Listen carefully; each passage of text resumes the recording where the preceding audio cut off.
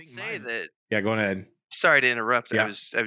I gotta say that I think it's probably because Ashes of Creation has been bitch slapping them in the face left and right, showing what they can do with all these big amazing amounts of people on Yeah, screen. And that's gotta hurt. Yeah, that's gotta Because hurt, they're open man. Yeah, world and sandbox too, so But Mark they Jacobs built is. their own engine, you That's the know. true. thing. The whole thing was we have to build our own engine because it's not possible to have hundreds of players on screen.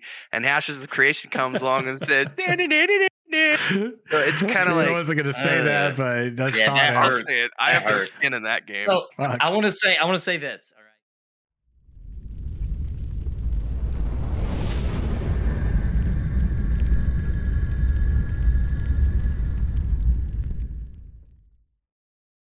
Welcome to the party. We are looking for more, your podcast for all things gaming with a focus on MMOs, RPGs, game development, and gaming culture. I'm your host, Phoenix, also known as Samorg. I'm joined today by our returning party members. Let's welcome back Renfell. Hello. And welcome back the Nathan. And then Napalm. Oh, it's different. See, today. Change it up. Napalm. And then Glad to be here. the Napalm. He wasn't here last week. You missed out, dude. It was a really good discussion. Jeez, dude. Oh, and there were like moments, and I was like, oh, we really need him here. And he's not here to provide his feedback. This is the moment. It would have been an opportunity for amazing content, laughs, possibly even a little bit of anyway. I'll leave it there. And people are like wondering what the hell I'm talking about. So this is where I say, check out the last episode. You can catch it everywhere, all the podcast places. What are they, you might ask? Well, before we dig in, I'll share that with you. But first, shout out to all the Imperial Flames, which are the supporters here on Twitch, over on YouTube, Patreon, all the places. Thank you for keeping this party's bags packed, provision stocked for all of our adventures here on the show. I like how that's oriented even more now to the D&D element, since we actually do D&D. Also, speaking of those podcast places, go over to @the LFM show on Twitter. Give us a follow. Look for the pinned post at the top. You'll see right there all the podcast places. If you want to go to iTunes, give us a solid 5 stars. You believe in us, you want to do that, that'd be amazing. You can leave a comment too, because if you do, we'll read it on the show. And if you're like, I don't want to do a comment, Sam, I'm a little shy, it's cool. Maybe you feel a little more up to the voice format, where you can do call in at 1539-664-6801. Oh, you're too shy for that. You want to send us a little secret message? DM us on Twitter or shoot us a message at the LFM show at gmail.com. There we go. Spiel's out the way. The hell we've been up to this week, gentlemen. How you been? No particular order. I've been recovering. So today is my 4th day of antibiotics, and I'm feeling much better today, thankfully. So hopefully I'm out of the woods. Other than that, it's just been trying to get back into played a little more Skyrim Anniversary Edition, making some videos about some stuff, doing more EverQuest. Nice. I'm thinking our community is going to go to Lord of the Rings Online after we finish up the mythical raids, which we're starting on February 3rd. So probably March-ish. And of course, EverQuest and EverQuest 2 just announced all their upcoming TLE and TLP servers. So I'm pretty sure we're going to do like a 3-month block of like Lord of the Rings Online, and then we're going to transition to EverQuest 1 and do a TLP server. But we'll see. So that's what I've been doing, is just relaxing, recovering, recuperating. Outstanding. And getting through that. Oh, and we did I did a live stream of our point and click game today. And D&D stuff. Yeah. Yeah, the D&D stuff's been fun, man. Nathan, you weren't here last week, so I don't know. You're leaving. Yeah, I made it. I made it for the D&D, and then I left that following morning. So I missed that. But tell you what, I've had a busy week. I got back, had to catch up on everything going on while I was out of town, and then I have to say, coming up next week, for me personally, I mean, it's Pokemon time, man. I mean, got our open world Pokemon game coming out next week. Is it next week? I do like my Pokemon. Yes, next week. It's next. What is it? Friday the release game, or Thursdays? Oh, wow. Fridays, I think. So yeah, I think Friday, Thursday, midnight. So yeah, I've been prepping up for that, and I've been playing Skyrim because I'm addicted to it all over again. And I also have started my journey again on the last expansion of this storyline for Final Fantasy 14. So, had I've been busy man. Interesting. I've been looking. So, is it the which game is it? Pokemon Legends Arceus or whatever? Arceus. Yep. That's it. Yeah. That's it. It's open world. Open world. And when I say open world, before people start to call me a liar, right? It's big open zones, and the story will open another big open zone. It's not like Breath of the Wild where you can like go anywhere. But it's for Pokemon, dude, where we're used to being literally on rails. This is going to be something totally new and different. So fantastic. That's going to be interesting. You know, I'm dude, every week now it seems like the Elden Ring is getting another update, like some sort of a teaser, and I've been slowly like cycling that in and talking about it. They had one. What's the release date? It's February 26th. To look on Steam, yeah, but it's let me pull this late article February. Up. Yeah, my week's been crazy. I think aside from all the news, I've actually got, shout out to my editor Alfina, because I think I chipped away at 6 videos back to back, recorded all the video work, which that's got to be, my voice was about tapped out on, was it Tuesday night? But we got videos that have been rolling out for all the different channels, and there was like a lot of different things I wanted to touch on. So I've got stuff coming out for Pantheon, Rise of the Fallen, just a discussion. I did one on I did one on Ashes. Obviously I always do Ashes stuff. I've got some stuff coming out for Arcade and some other ones, but I've been trying to hit on, I was talking about this before we started, but trying to hit on all these games that like have been on the radar that I've talked about when I do live stream or we talk about them on the podcast, but haven't actually like just done a chat about for my own stuff and things to kind of really get the ball rolling and get some community sentiment feedback. And did one over Camelot Unchained, which I think went up yesterday. So if anybody's interested, go check it out, whatever, see what you think. Tell me your thoughts if you even know about the game, you're following it. But overall, I mean, the biggest positive for when I do these things is I always look for community sentiment. Sure. So for me, doing these types of things is important because, we talk about things on this podcast or on the Ashes Pathfinder podcast, which is specifically for Ashes of Creation. If you're interested in that game, check it out on Sundays, 5 p.m. But the reason that's important is because I do these videos like talk sort of oriented stuff, discussion, sort of ranting sometimes. The important part is I always get like some feedback, like get comments, people share their thoughts, whether it's on like Reddit, Discord, comment section, Twitter, whatever it might be. And it's very influential because for me, it's important because that is a big part of these podcasts, being able to take that community sentiment, feedback, thoughts, and really like, I think advocating is probably the accurate word. I think that's a big part of what we do here. We advocate for consumers, the gamers, community members. Been doing it the whole time. And so, boy, posting that one, let me tell you, in the amount of time that was posted, the feedback I got is overwhelmingly not positive. I genuinely went into it saying, and this is kind of we'll talk about this and we'll hit into some of the other stuff, but I'm curious what you all think too, because we don't talk about Camelot Unchained specifically a whole lot here. We've sort of like piggybacked off of other, like we've sort of like used it as a reinforcing discussion point. Sure. But if you remember, last July it has been like really quiet publicly around that which game. Is probably for the better based on what they've been doing. Yeah. Right. So I think go ahead. Sorry to interrupt. Yeah. I got to say that I think it's probably because Ashes of Creation has been bitch slapping them in the face left and right, showing what they can do with all these big, amazing amounts of people. Yeah, that's gotta hurt. Yeah, that's gotta hurt. Because they're open world sandbox too, so. And but Mark they Jacobs built their own engine. That's the thing. The whole thing was we have to build our own engine because it's not possible to have hundreds of players on screen. And Ashes of Creation comes along and says, so it's kind of like I wasn't going to say that, but that's I'll say it. I have no skin in that game. So I want to say this, all right? Because if we're going to talk about this game, then some nasty things have to be said. Yeah. And just before any nastiness, I am actually a fan of Mark Jacobs. I love too. Dark Camelot. Yeah. I have a lot of respect for him. Even still, I'm a loyal guy. Once you got my respect, it's really hard to freaking lose it, right? I might lose respect for what you're doing today. It doesn't mean I lost respect for you as a person and your lifetime achievements, right? I think it's important to recognize the difference, but when you talk, absolutely. Yeah. So, just want to point that out. I agree. But it's a complete horse shit is what his new project is. Yeah. So here's the deal to me.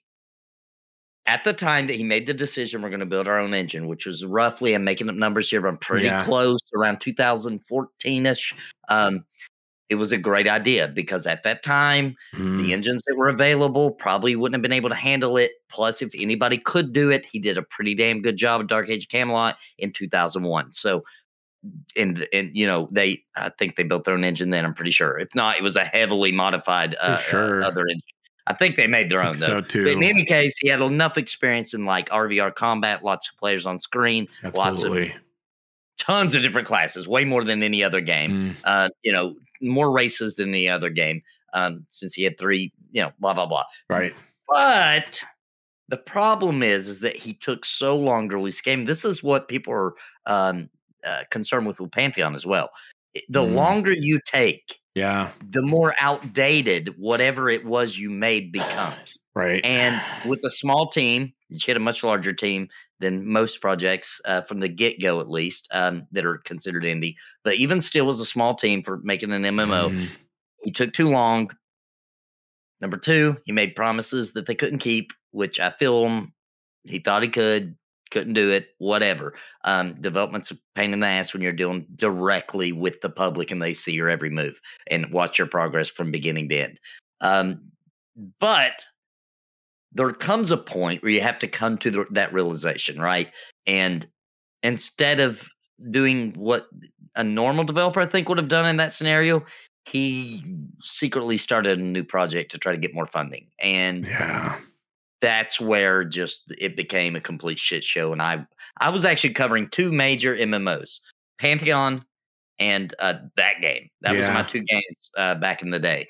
As soon as that happened with the Ragnarok, I walked away from that game. Like, okay, not going to continue to, make a big deal about this project that I don't know if the game will ever come out. I really don't. It's up there with Star Citizen in terms of I think how long it's been in development. It's definitely been out. I mean, it was in development and went to Kickstarter and all that. I don't know about Kickstarter. I think that was 2016, maybe. I could be wrong.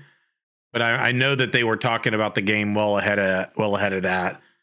And I mean, this game, I do know it funded $2 million on Kickstarter, and I believe it's two and some change. I say change loosely on Kickstarter. I know on their website, overall funding that they acknowledge is 4.4 and some change million. Yeah, so it is 2.2 million. Okay. Thank you. Yeah, and they 2013. Okay. I thought it was well before Ashes and some of those other games that were up. Yeah, because I remember that one being out before I even heard of Ashes, and I was watching it loosely and going, I talk about this, right? Look, and to be fair, the video was not a putting him on blast. It was, gave some credit where it's due. Dark Age of Camelot freaking rocked, did some great things. I mean, the Elder Scrolls Online, I mean, they wouldn't have tried to model their own Cyrodiil campaign with 3 alliances and all that, having this formulated in some ways. I mean, Dark Age of Camelot devs working on that. So, I mean, clearly there's some credibility and some, kudos there, but I'm a big Arthurian legend sort of Camelot. I love that stuff. I'm a big fan. And so for me, it was appealing, but something just never really quite clicked. So I followed it because I was kind of well, if it doesn't click, what do? You kick back, you chill, you wait and see what happens. And then the further it went along, the more, then I started getting to Ashes because I felt like the open world sort of sandbox element that was going on there seemed to resonate more for me. And then it just seemed like it just felt more and more in limbo with that game. To where I didn't feel like I really tracked it. And then leading up until last year, that's where the heavy it came in, because all those questions about are you going to do you have the money? And I mean, it's a fair question because just offhand, what did Chronicles of Elyria have? Was it 8.8 or something? It was 12 plus. Oh my gosh. Okay. So Chronicles of Valyria in a shorter same period amount of money. Yes. Same amount of money that Shroud of the Avatar raised, which was 12-ish plus. So 12 plus million. Way more money was in development less time. So look at it from this perspective. How much money does it take to make an MMORPG? Obviously, it's going to be dependent on what your approach is, what the systems are going to be, what the vision is, and what's going to be, what you're going to need to do. Making your own engine, lofty. That's not a small task by any means. So how much money is it going to take? 4.4 million? Offhand, I'd go, ooh, you've been in development for how long? And that's how much money you've got. How are you continuing to fund this? And then the hammer was in July, people refunding happening and all this stuff. And then I think Mark Jacobs actually said rebuted that they were having financial issues. And then it's just been quiet since then. And, for me, that doesn't bode well. Yeah, it doesn't at all. And it appears from the updates and everything that the team is super small now. It just feels like there's very, very, very small increments of updates because they do post their updates. They don't have the same punch they did. Not as many people care or looking or, it just is bad. It's not good. Okay, so there we go. Narrower guy. Its crowdfunding campaign has raised $4.5 million, with Jacobs contributing an additional $5 million from his own assets and raising an additional $7.5 from investors for a total of 17. So where are we at? I thought it was. It is much higher than I thought. Yeah. So the funding I spoke of too was specific to, crowdfunding elements and things like that. Because that's all I knew about was what was posted in that regard. But, and of course, what was really sad was some lady on one of the posts that said, my husband logged into the beta or whatever. And she's based on what their perspective, still under NDA. And I guess they're going, this is never releasing in the state it's in, essentially. And I'm like, shit. Yeah. That's the community sentiment overall. There's a couple people that are like, this is for me ideal. This is the game I want to play. I believe in them, but even those people have doubts. Even the ones that are supporters have doubts. So it's like shit. Yeah, and I want to say this too. So I understand, especially a crowdfunded MMO in today's climate. Any of the MMOs that are currently in development that people aren't testing and they're just on the outside waiting for alpha or waiting for beta or waiting for whatever or even launch. And from the outside, them saying, I don't know if I can trust this product yet, right? So I'm not going to throw my money at it until I know it's real. I can understand that. That's normal. What's not normal is people who are testing and are involved and they don't even know, right? So Pantheon's a good example. Everybody on the outside, not playing, not getting to test right now, they got their doubts. They should. It's a very crazy world for an indie MMO to try to launch in. But the people on the inside, we're rejoicing and, inside the NDA forums where we can talk, we're freaking out and having a great time because we see major progress, right? We're seeing it get close. You know what I mean? Mm-hmm. So when you're on the inside and you don't have very much hope, that's super not good. Super not good. Yeah, dude. It's with Pantheon though, I generally have never really had worrisome vibes. When I talk about my gut, this is specifically me as a human and my reaction to what's within proximity of me. I'm not a backer. Right. But I have more confidence. And I think maybe it's just because I focus on MMORPG development and all that. I see trends in human behavior and things like that. And of course, me working in that field, I see patterns. Yeah. But I don't see the same, you know what I mean? The problematic, concerning patterns that tend to sort of manifest themselves. Yeah. For game studios. That's why I go back to there's only a couple games I haven't really seen that with. And Pantheon, sure, they've had, from my perspective, they've had they've made changes and things like that. But when you lose the person whose vision it's there, from my perspective, you lost the person whose vision was the heart of this, right? When you do, I think you're going to have changes. I think it's normal, natural that some things are probably going to change in regard to the vision because you've got different people and you don't have that same person who is like at the center of it, from my perspective. So for me, it's natural, but I still think overall they're adhering to the vision and they're still on track, and changes have been made, sure, but not the kind of like issues that I see with these other games where it's just like, yeah, you know what I mean? Lack of consistency, and because they're still consistent. The changes that have happened in Pantheon 2 are still things that Brad had in his wish list, right? So like climbing, he actually spoke about that way back in like 2017 or something. He just said like, I don't know if that'll be possible or if it's even worth, actually spending the development time.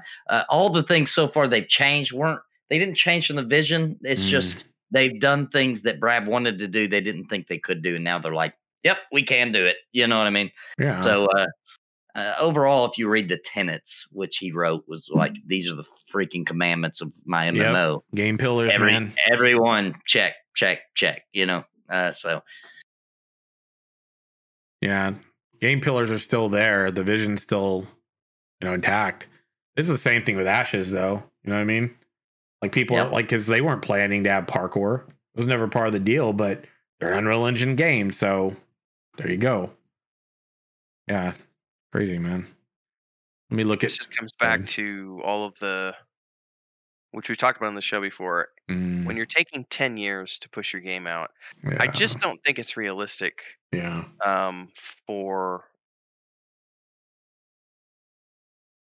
It's really not, in my mind. It's not realistic to build an MMO unless you've got a budget of 40, 50 million. And I say that now, having spent almost 7 years of my own life working on something. And yes, it was progressing very well. But still, it would have probably been 10 years for the Saga of Leucemia to make it to completion as well. 8 to 10 years in that bracket. And I just think that that's too long of a dev cycle, because everything you talked about when you first pitched the game and started building it, all of that's none of it's relevant anymore 8 years down the road.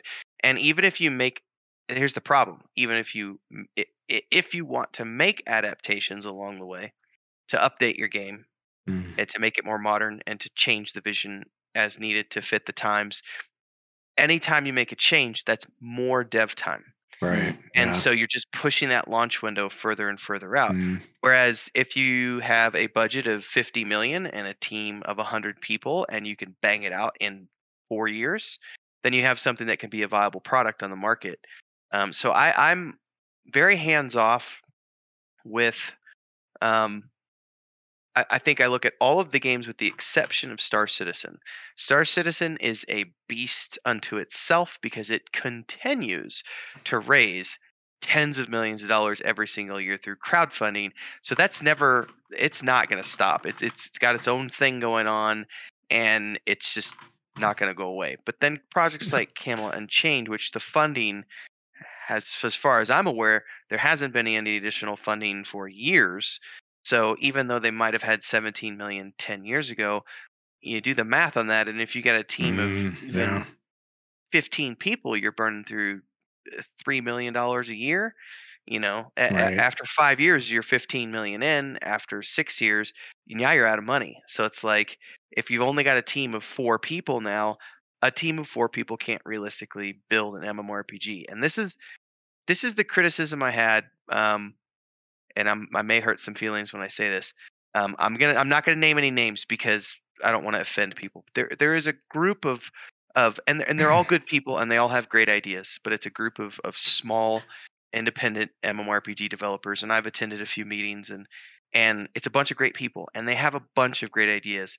But the one that really struck out to me, I attended a meeting October-ish, October, November, and everyone was talking about ideas and everything else. And one of the individuals who I respect and I like, and had him on my show I think 2 times on my own Mondays and MMORPG show, was talking about the scope of what he was trying to build for his MMORPG. And he's a single developer. And the scope of what he was talking about building is like, that's going to take you another literally, I did the math live in front of the 15, 20 people that were there, and I was like, at the rate you're going, the amount that you've developed of that map that you're trying to develop, it's going to take you 30 years to do it if it's just you. And you're trying to build, and it's like the only way you're going to complete this in a reasonable amount of time is to get a team of 15, 20 people together. And that costs money. It's just money. It really does cost money. So, and most of the developers in that group, it's little 1 and 2 man teams. And I am adamant that you cannot build an MMORPG with 2 fucking people or 1 people. You look at Project Gorgon, husband and wife duo. They've been building that game for like 15 fucking years. Yeah. And yes, they did a Kickstarter like 6 years ago, and they got like $60,000, which is not enough to do anything with.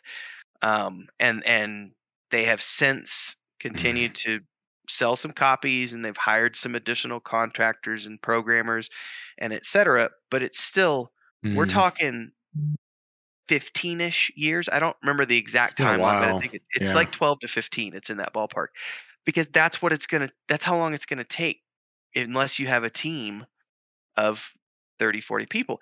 Even Shrine of the Avatar, which had a team of the one time, the biggest that it was that I know of, I went into the office one time there in Austin when they still had their physical offices, and they had 36 people.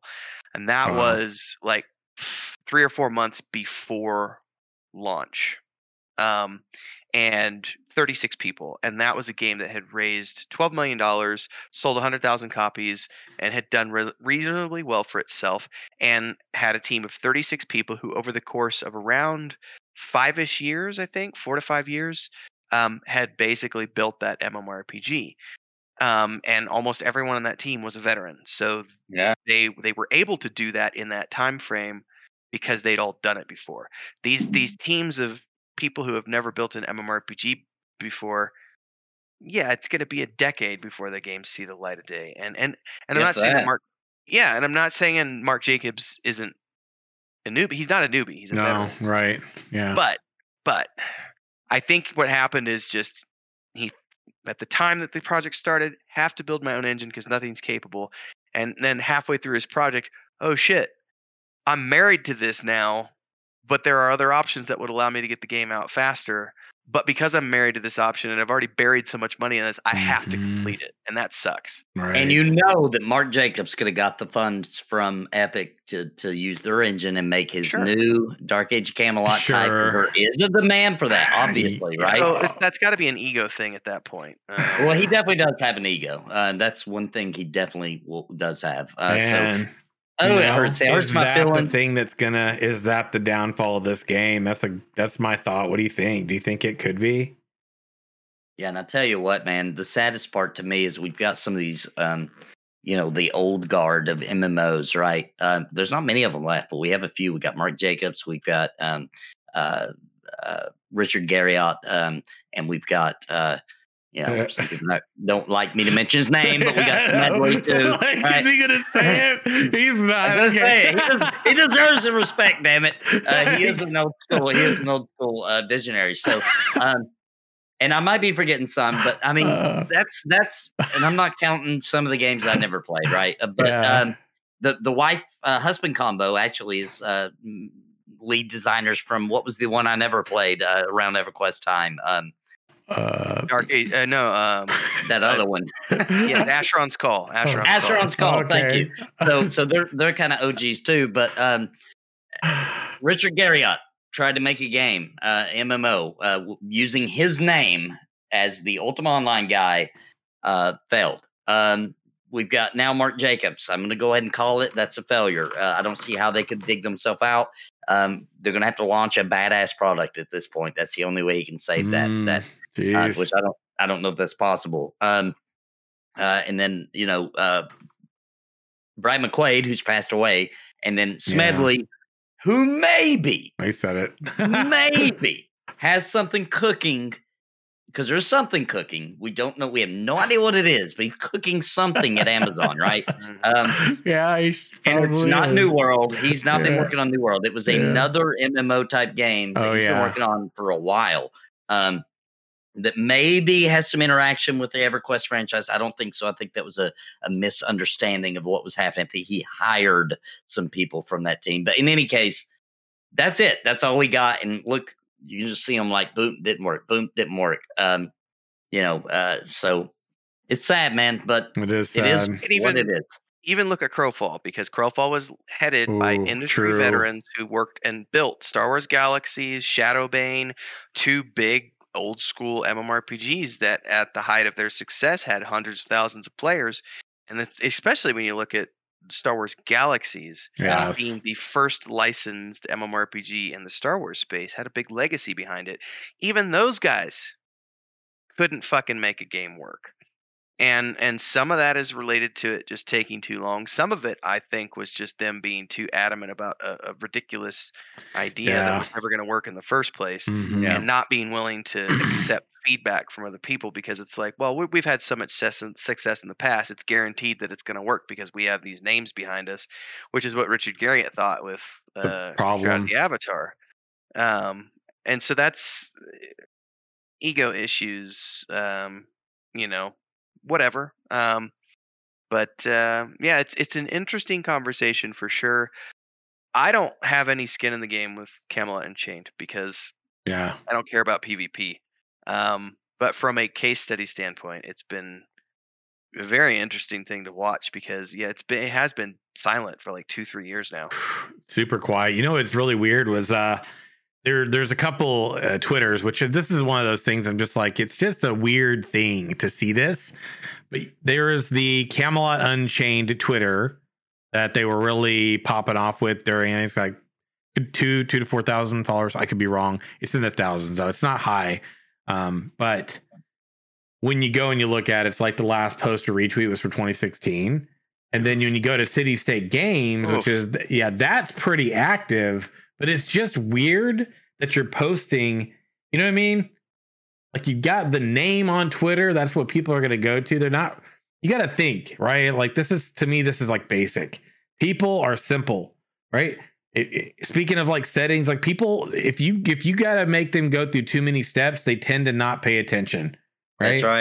That's right. So you got to give it to them front and center. And if you got a dadgum Twitter that's called Camelot Unchained, that's where you should probably posting your shit for Camelot Unchained. This is exactly why I've got a Twitter for the Ashes Pathfinder podcast. That's why I've got a Twitter for the Looking for More podcast. Everything that's a product or service of its own, you got to have your own thing, right? I know it's like, but you can't be lazy on that, right? You can use your City State Entertainment to retweet Camelot stuff, but you need to be putting it there. And that's the thing. The guy who's I'm a little content creator, understands that this is basic.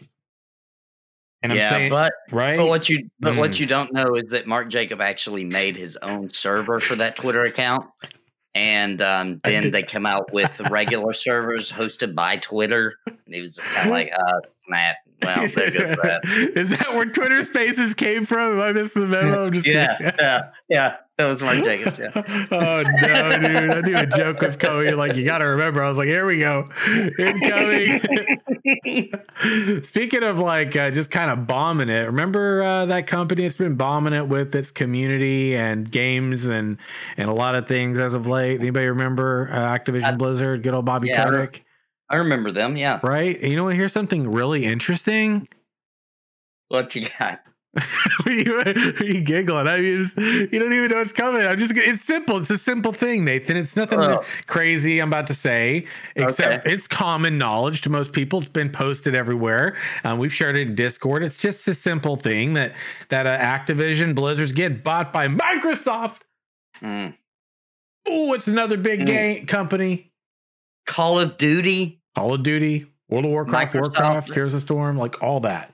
Microsoft, Diablo, StarCraft, all that massive power move. And I'll tell you what, Microsoft, I guarantee you, probably had their eye on them 3-4 years ago, but the stock value was too high. Right. All the fuck ups that they've made over the last 2 years have driven that stock price down to where not a hostile takeover, but a takeover was possible, because you got to think the board of the investors for Activision Blizzard, they're worried about profit. That's it. At the end of the day, they don't give a shit about anything other than profit. And a deal with Microsoft digs them out of the hole that Bobby Kotick has dug them in. Sure does. And makes them a ton of money, makes everybody rich. And it gives them the backing of basically one of the biggest enterprises on the face of the planet. And the rumor is, thank you so much, Christina. The rumor is that Kotick is out the door. Yeah. This is not confirmed. The reports are saying that he's out the door after the transition happens. However, he's still going to get a massive fucking golden parachute on his way out. Yeah, definitely. I see nothing. I did a big video on this the other day, and I see nothing but good things for this. My Xbox Game Pass Ultimate is just going to kick ass over the next 2-3 years. I have nothing but good things to say about this acquisition. Yeah, I think it was a smart move by Microsoft for sure. I don't give a crap about console wars, right, or nothing. But what I will say is that the only negativity that could come from this is that competition is good, right? Like it's good for all companies to have some competition. And at the rate Microsoft is going, it's not leaving much competition, right? Like Nintendo will be fine. They got their IPs. They've lived off those IPs forever. They'll be all right. Sony's going to suffer. They just got punched right in the nuts, right? Yeah. Now Microsoft is still the third largest video game, even after this acquisition, and Sony's still ahead of them, right? Yeah. But Nathan, I got to pause you for 1 second. Okay. All right. I just want to say this, okay? Just in case I have to say this because I'll lose it if I don't. Just in case you all aren't sure who Bobby Kotick is, oh man, damn it. Hold on. Let me get this. This is the face. This is the beautiful face of the leader, current CEO of Activision Blizzard, right there. That's the golden boy, Bobby Kotick. Please, Nathan, continue. This is the face of a person you can trust. Just kidding. Yeah. Get going. Yeah. We're running into an issue, I believe, where this is how it's going to be now, right? Like Sony's been buying up a bunch of companies too, nothing as large as that. But now they're on the game, right? Now they're prowling the streets for another big purchase. So do we really, really, really need more giant corporate companies in the world soaking up all the other big companies and only have a few fish in the sea instead of a bunch of smaller fish to choose from? I don't know, but that would be the worst that would come from it. Yes, but also I like what Cheryl just said, because this is important. Maybe Sony will step up now and really start embracing backwards compatibility. Also, good point. Maybe Sony will dig their heads out of their ass and start embracing having this giant ecosystem rather than forcing exclusives down everybody's throat. Good point. God of War right now is like the best-selling PC game for like the last few weeks, and it is just killing it. Deserves it. Yes, it does deserve agree. it. But that was a game that should have been for everybody from day one, but instead it was it's only console. I was bummed out by that. I really wanted to play it. But I would rather Microsoft be doing these deals than Sony, right? Absolutely. Sony, it would be PlayStation or bust, right? Yep. At least, which they're getting a little better, God of War, Horizon, etc. But Microsoft is more of a day one person. Now, I really appreciate that, right? Like, so their games will come out on Xbox, possibly freaking Game Pass, and PC all at the same time. So, and I mean, Phil Spencer came out this morning, I think it was, and made a statement. I saw Twitter. He made a tweet on his personal Twitter account and said that they're going to ensure that Call of Duty remains on the PlayStation, because all these people are like in panic mode that Xbox is now going to come in and force Call of Duty to become an Xbox exclusive. And he made a statement and he says the partnership with PlayStation is very important to us, and we think it's very important to keep that game on that system and to foster continuing or ongoing relationships between all platforms. So he made a very generous statement, I think. Yeah. I didn't see that. That's more generous than he had to be. I will say this though: Sony started this war. Let me explain. They've been doing this game for a long time, but Microsoft does this stuff too. But let me tell you why this is really happening. Why Microsoft is coming with such a vengeance.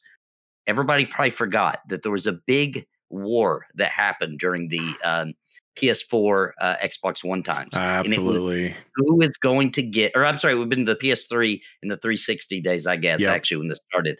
And it was who's going to get. Sony had Blu-ray. Xbox was pushing HD DVD. True. Now, Blu-ray was the better option. It had more storage, etc. I thought HD DVD would win because HD TVs were new. Everybody's getting it. And I thought the average consumer would just say, oh, I got an HD TV. Let me get an HD DVD player. Well, as we all know, Sony won that war. I was PS3. So every Blu-ray disc that Xbox has, they have to pay Sony a little cut, right, to use their technology. And I'm telling you what, if there's anything Microsoft hates, it's when somebody does that to them, right? True. To where they're like, we're going to give a little bit of our money to you, our competitor. We'll see how this goes, right? So this is payback time for Microsoft. They're like, now you want that Call of Duty? Yeah, pay up, buddy. Pay up. You know, they're going to have to too. Yep. Yeah, I think Microsoft is like, this is a hard flex, man. You got and it's a big flex. This is a massive flex, right? Because like I remember back when when they closed down. Remember when they closed down Mixer? I know Nathan, we were talking about this back then. Right? That was when I first started trying to get into streaming, and I went to Mixer because I said, I'm a new guy. Yep. I can't do Twitch is too crowded. YouTube's too new. I'll try Mixer. So I went through that whole thing. Right. And people that did well on Mixer did good, but it was absolutely catered towards the console, specifically Xbox. Okay. So it worked great. So what ended up happening was they had paid millions of dollars to get some of the biggest content creator live streamers over there. And they did. And those people, right, essentially got let out of their contracts early and they closed the platform down. Now we know why.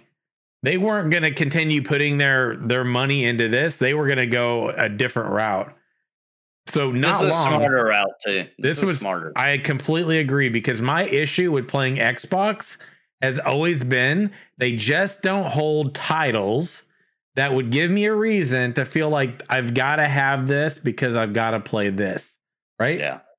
But in the past, perhaps not. But with the acquisition of Bethesda and Obsidian and inXile, and all these amazing studios that have made critically acclaimed games over the last 20 years, what's coming out over the next 2 to 5 years on the Xbox Series X, it's all worth it now, because now you've got the next Elder Scrolls, you've got Starfield, you've got Avowed, you've got, you name it. Like, all of these games are going to be coming out on Xbox and Diablo 4. Diablo 4 now. Dude. Yeah, who knows? Dude. Another Fallout, another StarCraft, World of Warcraft 2, perhaps. Sky's the limit at this point. Yeah. And let me just say one more thing. The Xbox Series X, I think it's a fucking terrible name. Come on, Xbox. Like, what a shitty name. It's confusing to the average That's your consumer. Xbox X. It's like Xbox X, Xbox Series X. Like, come on, dude. They're totally different consoles, play totally different games. That was a really stupid decision. Honestly, But the design of the console is freaking fire. That is a beautiful...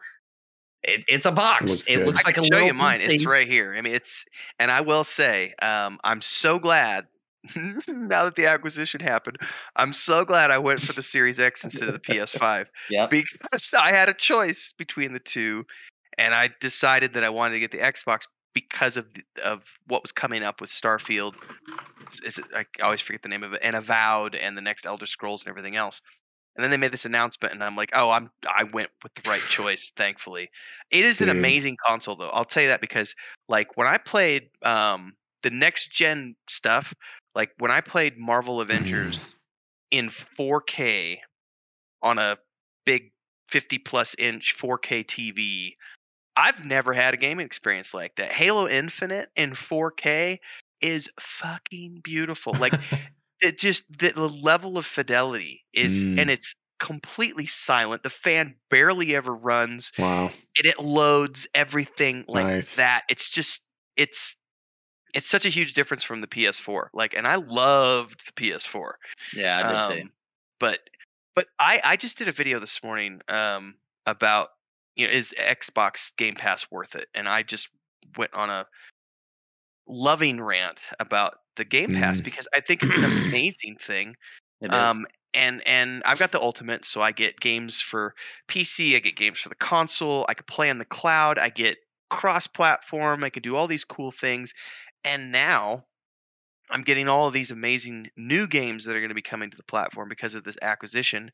I just don't see a downside other than what Nathan mentioned, competition is good and, otherwise it breeds stagnancy. So there is that aspect of it, but at the same time, I don't know, like Xbox, Microsoft, they're kicking ass and taking names right now. Yeah. I remember whenever remember is it Sea of Thieves, right? So they started to do this thing, and I felt like I saw this coming, and I feel like I still believe this is what's happening, because I always thought to myself, it would be really nice if some of these console games were just playable on my PC, right? Not in the way you got to go through like Steam, but like I can just play it here, like the old school days, in a way of like you just load the game up, you can install it like you could with your discs, right? Because it started getting away from that, and it started going to get our launcher, do this stuff or whatever. Yeah. And when they had Sea of Thieves and they made that to where it was cross-platform, I was like, ooh, if they just had enough titles, right? If they just had enough titles where this was possible, like this would be freaking awesome. This would be phenomenal. And we're already moving in that direction now. Right. And they're the perfect place to do it is Microsoft operating system, Xbox console. Boom. We run them both. Like I said, I just can't see a downside for this because cross-play for me has been something I've been wanting for years. Like I hate the fact that there are some things that you can only play on the PlayStation. Here's a good example: Elder Scrolls Online. I don't know that it's changed, but it used to be PlayStation version, you have that server, and then PC version has that server, and Xbox has that server. That's right. And there's and it's like, well then this sucks because like I prefer to play it on a console, but all my friends play it on the PC. I don't want to play it on the PC, but the only way to join my friends is to play it on the PC. Yeah. And it's like I hate that. Yeah. So that's one of the reasons I love what's going on with the Xbox Game Pass and Microsoft in general, is because they're making it to where at least within their ecosystem, you can cross-play all of these titles, regardless of the platform that you choose. Series S, Series X, PC, who cares? Like, and you can go join your friends and have fun. Yeah, and I absolutely prefer just being able to play on my PC. And the reason is because a long time ago, I came to the realization you're just limited in a lot of areas on performance, right, and experience because of a console. You still are, it's true, right? You may not need to be able to have a better rig to play it and to have a good experience on a console like Xbox with like you said, like 4K, awesome fidelity, all this. It's great. It's awesome, right? It's a perfectly great and amazing experience. But if you're that category of people that like, as technology continues to go further, you kind of keep up with it. Things can look better and better. That's the beautiful experience of having a PC and playing on PC games. And I think one of the examples that I want to use is Crysis. Remember the Crysis shooter game back in the day? Looked fucking awesome. It was amazing. The beautiful thing is that thing was totally made for better technology, man. Yeah, it was totally made for better technology. And as better technology came out and you continue to play that game, it continued to look better and better. And that is, in a nutshell, the reason I lean towards PC gaming, right? Because it would be a lot easier to sit on a couch and have a screen TV. Don't get me wrong, that's really cozy and comfy, super chill and relaxing, and I do miss it. But I just don't get the same experience for me, right, as a gamer that I prefer that I can get with the mouse and keyboard on a PC. There are advantages. The one thing nobody ever talks about, there is the advantage to a console, especially the newer generation at this particular point in time, and probably because of the issues going on with processing, getting graphics card, et cetera, that's probably continue for a few more years, is that for some people, and I've talked to a lot of friends this way, PC gaming takes too much tinkering. They just want to freaking load up the game and freaking play. Yeah. And it works, and it's the same, and they're even playing field with everybody else on that console playing it. This one doesn't have a better frames per second than this person, and sometimes I'm the same way, right? Like you get in, you play with the graphics settings, and then you go, you change this, you change that, you see how that affects your frames per second, and you're tinkering with things, and you're deciding, no, you know what, I don't care about the frames per second, I want the max resolution, and you end up wasting hours. Now, PC gamers like to do stuff like that, but for some people, that's not fun. That sucks ass. They just want to play the game, and console, you just install the game you play, and it's the same for everybody. I would love to use my wife as an example of this because Chris could not give two shits about frame rates or knowing. She doesn't know anything about. It's completely fair. Configuration of all the options. Like she's playing EverQuest 2 with me a few times a week right now, and none of that matters to her. What she's worried about is, how do I control my character?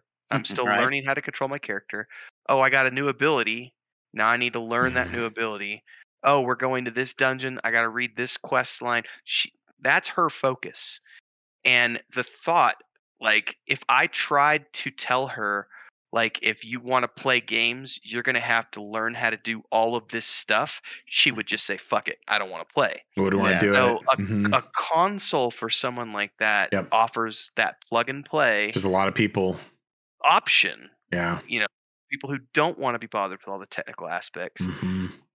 I've always bridged the gap and straddled both sides of the fence. I like PC gaming as much as I love console. As I've gotten older, I actually prefer RPGs on the couch because I get that. I'm like sprawled out, and I can have like 4 hours where I'm just like gut hanging out and just like eat my pizza. I'm maybe exaggerating a little bit, but I like that that immersion. Whereas if I'm at my desk, I feel like I'm working, and so this is more for, okay, I'm gonna go test a game for 45 minutes or so because I don't want to sit in this chair for 4 hours. If I, playing, I don't get how some people stream 12-hour sessions. My max hurts. Yeah, after like when we stream EverQuest 2, like 2.5 hours is like my cutoff point because after that, my back, my butt, I'm just like, I gotta get out of this chair. Whereas on the couch, I'm just like, nah, I'm just gonna lay here. And I've had 8-hour sessions on the couch and didn't even realize it. So I don't know. They're both. I like both these days. I like having my options. There is a lot to say about that couch life too. Like, I've caught myself playing games on the couch on consoles, and my legs up on the back of where my back is supposed to be, and you've got freaking beer cans surrounding you and pizza, and you can totally just melt into the couch, whereas even with the world's best gaming chair, it's just a different atmosphere. So I've also always kind of did both. I prefer PC gaming now, just mainly because it's easier to record for that content. I will agree with. True. Yeah, like I've got the Elgato that I can record console games and all that stuff. But I tell you what, dude, sometimes you just don't feel like moving the console around. Like I want to play it downstairs. Usually when I play that's our biggest TV. And unplugging it, bringing it up here, plugging it into that, and blah blah blah. I just don't feel like it sometimes. I will say though that Xbox has solved that. Yes. Because with the new console, you have two options. You can remote play to your PC, or you can play via the cloud. Now, I have tested both, and with the cloud, you're definitely going to have some latency issues occasionally because of the upload and download. But I didn't even set up the remote play for like the first month I had the console. I just set it up last week. And now it's really easy. If I want to record something, I literally just come here and I just literally have the Xbox app on my PC, and I call it, my machine is literally called the Beast, and it's in standby mode, and I just click it. I click it, and it immediately loads up, and I've got on my screen in that Xbox app, I've got the console ready to go. The only thing is you do lose some of the fidelity because you're not getting the 4K resolution because it's still streaming it to your PC over the connection. So you're not getting the 4K stuff. But for recording purposes, no one who watches those videos on YouTube is ever going to know that that's not like at like the best resolution ever, because it's a flawless experience. So I will say that has become less of an issue, at least with the Xbox, because you can either do it over the cloud or you can just tap in remotely within your same household, excuse me, and play your games. So I've been recording stuff recently, and rather enjoying it, for short stints. And it's great because I just literally set OBS to run the Xbox window and boom. Yeah, pretty nice. So so what you're saying, and that's what I thought you could do, is I could set it up to record me upstairs at my office on my PC, but I could be downstairs totally playing it, right? And it would still be capturing the footage up on my. Could I do that? Yeah, and because I know you don't use a camera a lot of the time. Because I stream with my face on screen, but I know you do. You don't learn to do that. So literally, you could just go up to your upstairs, turn on the console through remote mode, set OBS up, have it start streaming, and then you could go back downstairs, pick up your controller, and just start playing. And it would be capturing all the footage upstairs. If I did that, I would have to add a camera downstairs with a very long tethered line all the way to my PC, because then I want everybody to see how casually relaxed I am. Yeah, how absolute garbage I become when I'm on the couch. Check out my couch in my belly. I have debated it, because all I would have to do is turn the webcam to the left and the sofa's right over there. But usually I'm not in a presentable state when I'm on the sofa. So it's like, I don't want people to see me like that. Yeah, it's not the same kind of couch cam as the one these people like to joke about around here, which is also blasphemous lies and slander. So actually, my positions are quite similar. I'm just saying, SIM card here, right here is gold. This is gold. Oh no. Okay, so anyway, what's been going on? What else I got on this list? That's a nice camera, by the way. It's gotten its fair use too. I think I got that. Yeah. End of 2015, nice. I think mid 2015. Dude, you know what though? Steam actually does a really good job with their being able to play games remotely from another computer. So the tech's definitely there for this stuff. It's just a matter of it making its way to the right places where it can be optimized for different platforms. But did you all see this thing? I mean, we got, man, there are a handful of other things. I'm going to save the one to rule them all for the last. That's a hint right there, ladies and gentlemen. You didn't wait for it. Okay. New World, yikes. Did you see that? What the fuck is up with New World? Four bucks. Every week. It's every week since launch, I'm hearing something else about this game that just blows, man. And not in a good way, not in the way you like. It just sucks. Again, not in the way you like. It ain't a good time. You gonna take off the character creator? By the way, this is the way you like. We've got plenty of that. And if you're wondering what the hell he's talking about, because you're one of the people that listens to this when you're actually driving around to work and stuff, this is why I say you just gotta be here for the live show. Because even when this makes its way to YouTube, you might see the visual references, but you miss out on everything happening in chat right now, which is right. LOL, you're the worst. Oh my God, LOL. I'm not saying what it is. I'm just saying also Renfield's lying. So there's that. But dude, character creator, you have to take the character creator offline after this game has been out for months. This is as dumpster fire as it gets. Sorry. According to chat, it's back on now. So okay. So it's only been off for days, and it's only been for several days. The DM never lies, by the way. Right. Maybe exaggerate the truth a little bit. Like that I said, right? We don't lie. We just mislead you and misdirect your attention. Oh man, you Todd been wrong about a game that's been out for 6 months, whatever, and they still have to keep shutting down aspects of the game. It's like, what did you? How badly did you fuck up your source code when you built the game? You can't help but wonder. You're continuing to have these issues. They're just a little small indie team, man. They're doing the best they can. There's a small indie team. It's Amazon does such a damn good job when it comes to some of their movies and their shows, in my opinion. But when they do games, so far, boy, I'm glad that Lord of the Rings game so far is like kind of off the radar. Needs to be, if they're ever touching it. They need some success stories, man. Dude, when you're riding on Smedley to save your MMO career, that's not a good place to be. Again, respect to the guy, but you know, all due respect to Smedley. Yeah, I love the guy. I'm only joking in jest and fun times.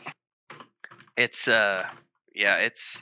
they haven't had a big success with any games yet. It's unfortunate. I know the next one that's coming out for them is Lost Ark, right? Like next, right? Yeah, they're only publishing. They're publishing, yeah, just publishing it, yeah. Because that game clearly, like for people that don't know, it's been out in over in Asia, like for how long? Like it's been like a year or so at least, right?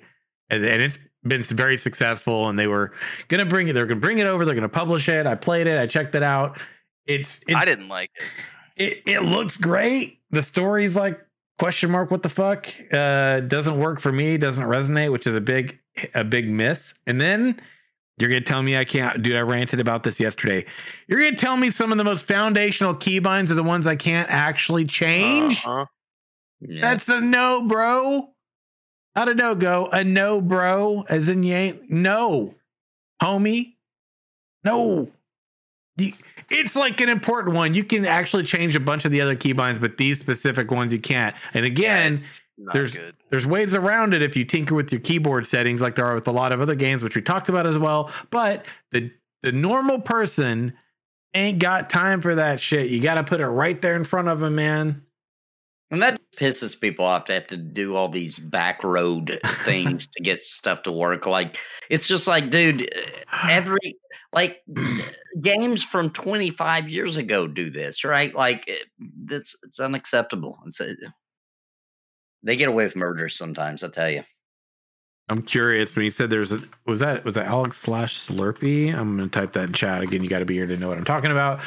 But we talked about, I did hint at it earlier, but this dude, Elden Ring is just, I'm trying so effing hard to not be just at the seams bursting for like excitement.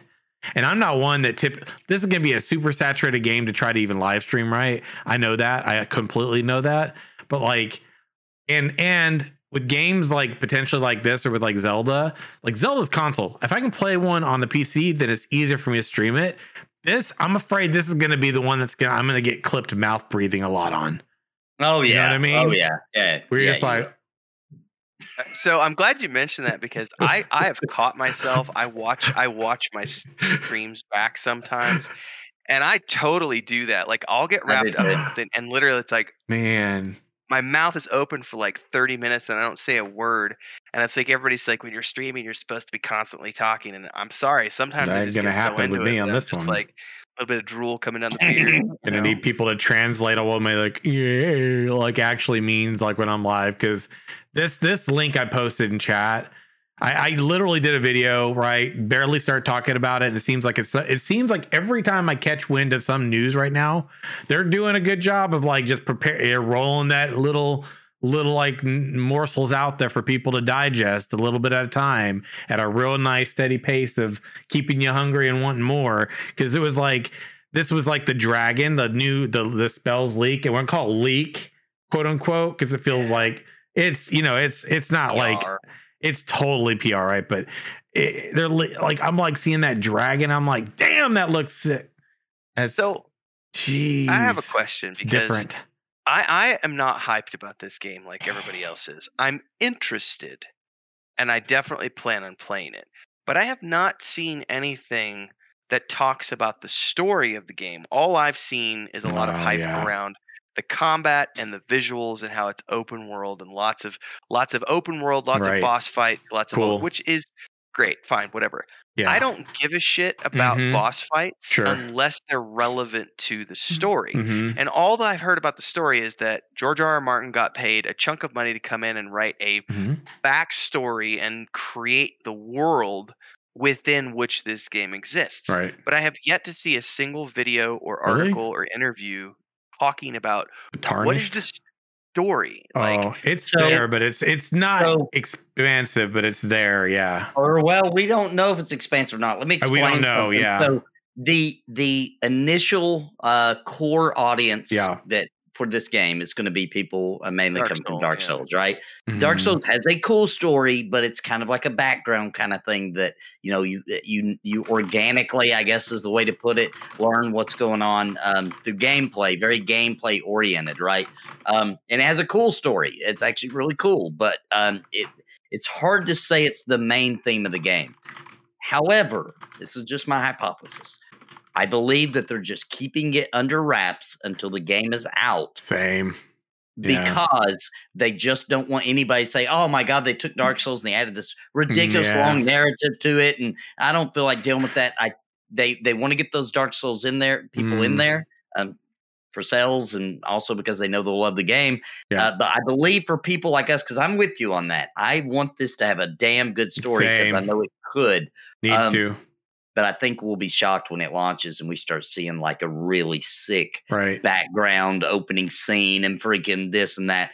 I really do believe it's going to have a good story. If it doesn't, it's going to kind of like, and by the way, the video that does out, like it was there like 3 weeks or so ago or something. They had that video that released and it was like talk about the Tarnished and it gave a little bit of there's a little bit of a blurb there. It gives you something to work with. But it's absolutely just a teaser. And I agree with both of you. Like for me, story's big. I love the gritty dark fantasy element. It is like so freaking awesome. I love it so much. I love that.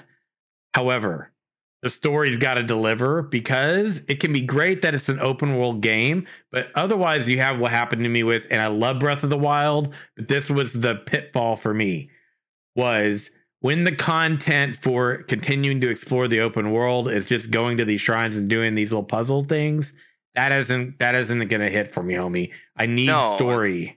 That's my concern with Elden Ring is that because I haven't seen enough of the story elements presented in interviews and so on and so forth.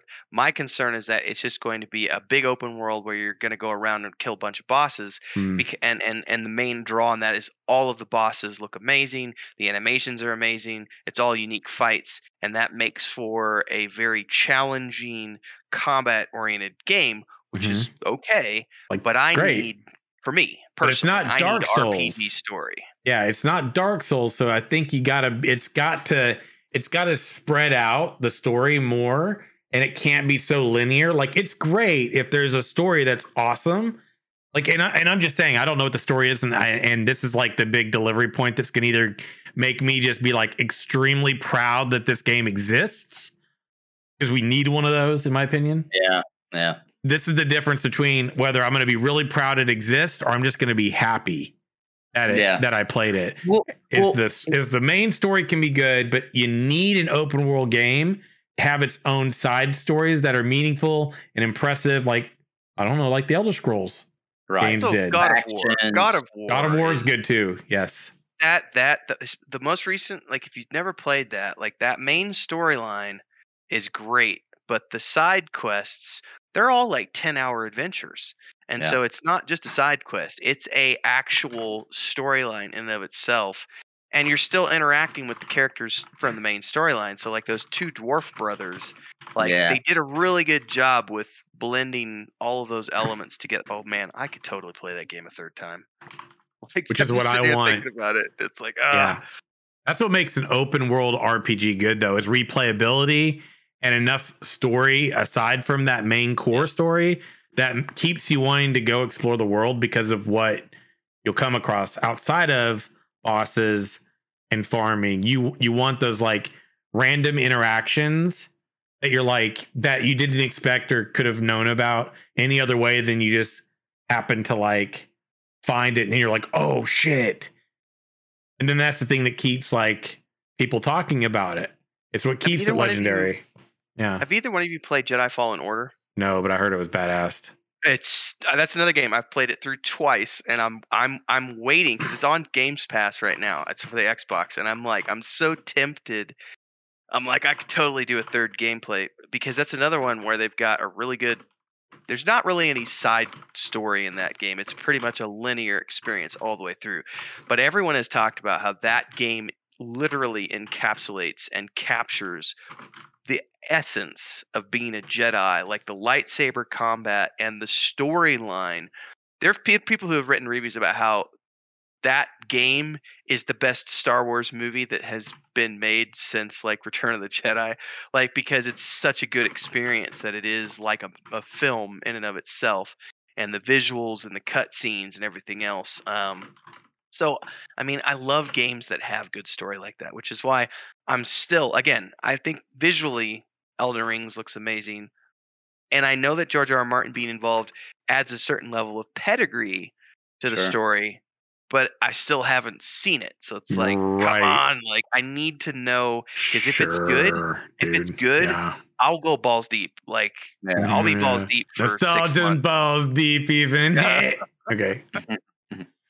That's a new thing. Awkward moments, but you know what though? It's great. He's a part of it and everything, but it's gotta have. This is a great example. Just because you got a name there doesn't mean it's going to be great. Like those MMORPG examples we made, right?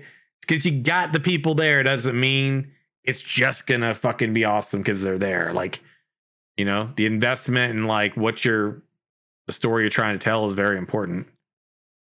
Yeah. Anyway, we can rant about this all day. Jeez.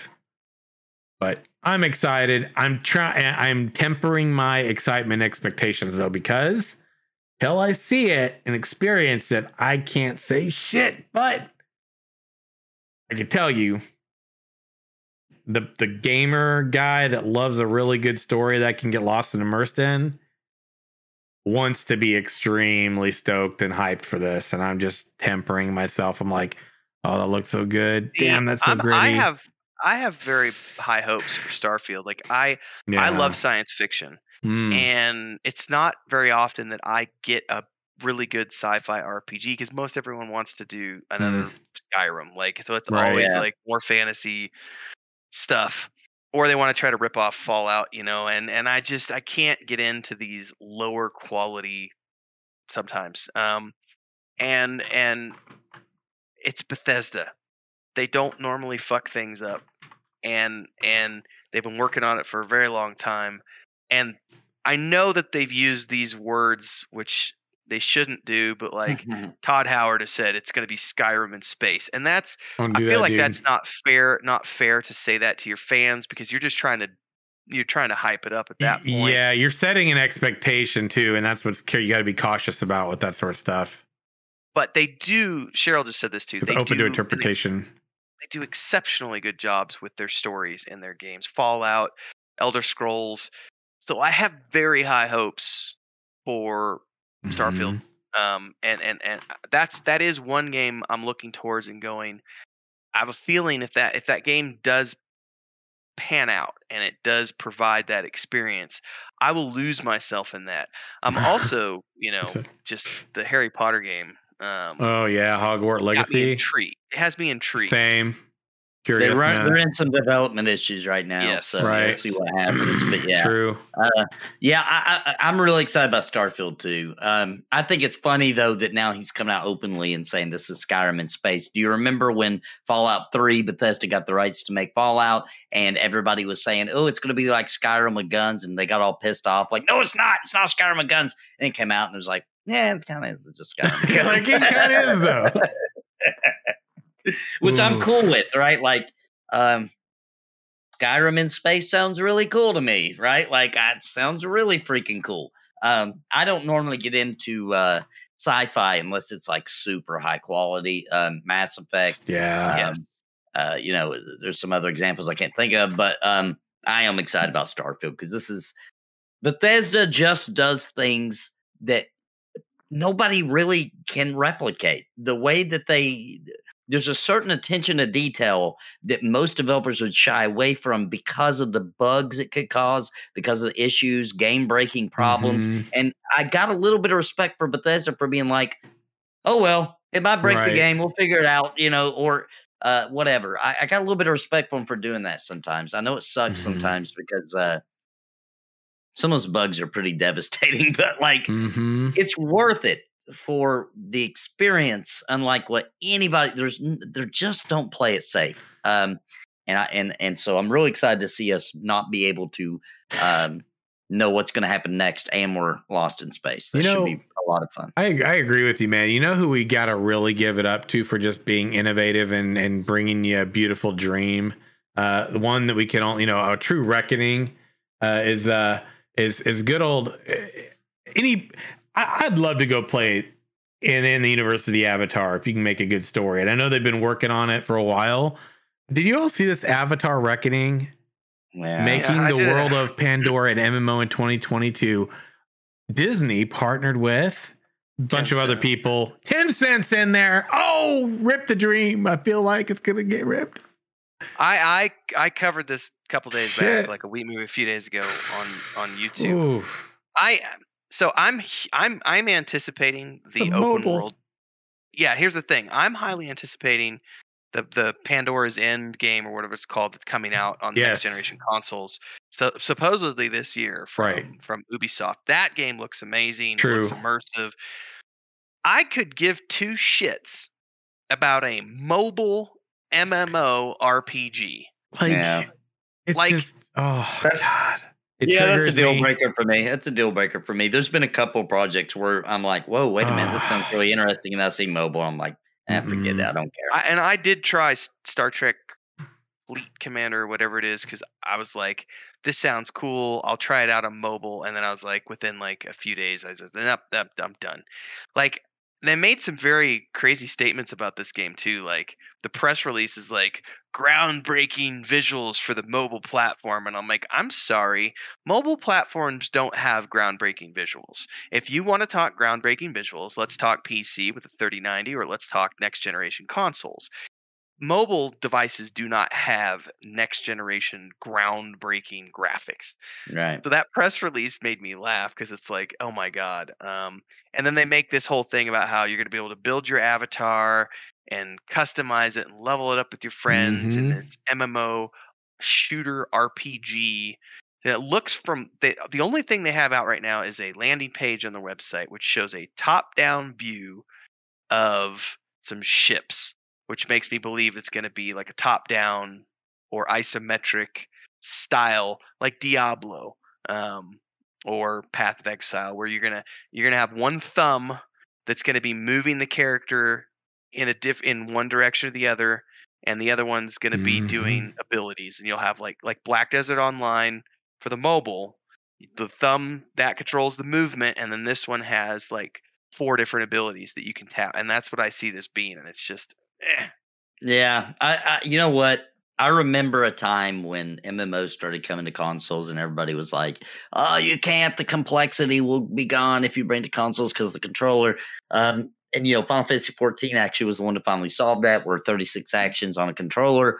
But I tell you what, dude, saying you're going to bring an MMO to a mobile device, I would be more excited if somebody announced we're making an MMO and it's also going to be on the Nintendo Entertainment System.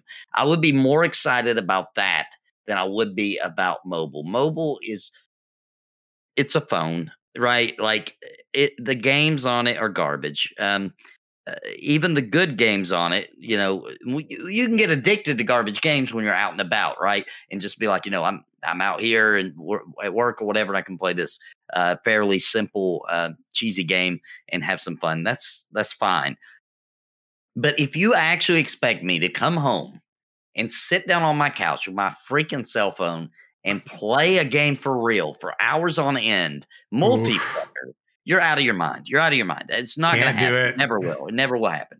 Yeah. Ever. I don't care if the technology in phones surpass the PC. I still wouldn't do it. It's a phone, dude. I'll just. Some of that. It's going to be one of those auto pathing games. I'm just going to I assume already It's going to be an auto pathing MMO that's going to basically run and do all the fighting and everything. And what I'm going to have to do is make sure I click on my screen every time they do a pop-up to have me collect something. Basically, what ArcheAge is trying to do with their game right now, they've continued to do with their game over the years, ArcheAge Unchained, but they keep it on PC. They just avoid the phone part. It's pretty much. I tried Elder Scrolls Blades, by the way, and I really wanted to like it. But the shop. I lasted the money 3 days. Yeah, I played 3 days and uninstalled it. Yeah, I played it I've had it on my phone, and I played it when it was in beta. But the problem is it's had such a heavy focus. It basically does to you what the Elder Scrolls Online does to you with the Crown Store. Yeah. Only and that's the problem. You're really dependent on their. Yeah, you're much more dependent on their shop for like quality of life shit. Yeah. And I feel like that's going to be the focus of any mobile game that ever comes out. Is it's all designed around a cash shop. Yeah. And so the core experience of good gameplay is already out the window, because we're already making the assumption that the whole reason we're doing this is because don't you have a mobile device? Like they know that it's going to generate money because of clicks. And so it's just built. It's basically a cash shop with graphics. And at that point, I'm out, because I don't want to play a cash shop with graphics. I would love to play a good game. I don't care how you monetize it if it's a good fucking game. But if you've built the cash shop first, and that's the core reason for the thing existing, then you've already lost me. Like, I agree. You can't be good at that point.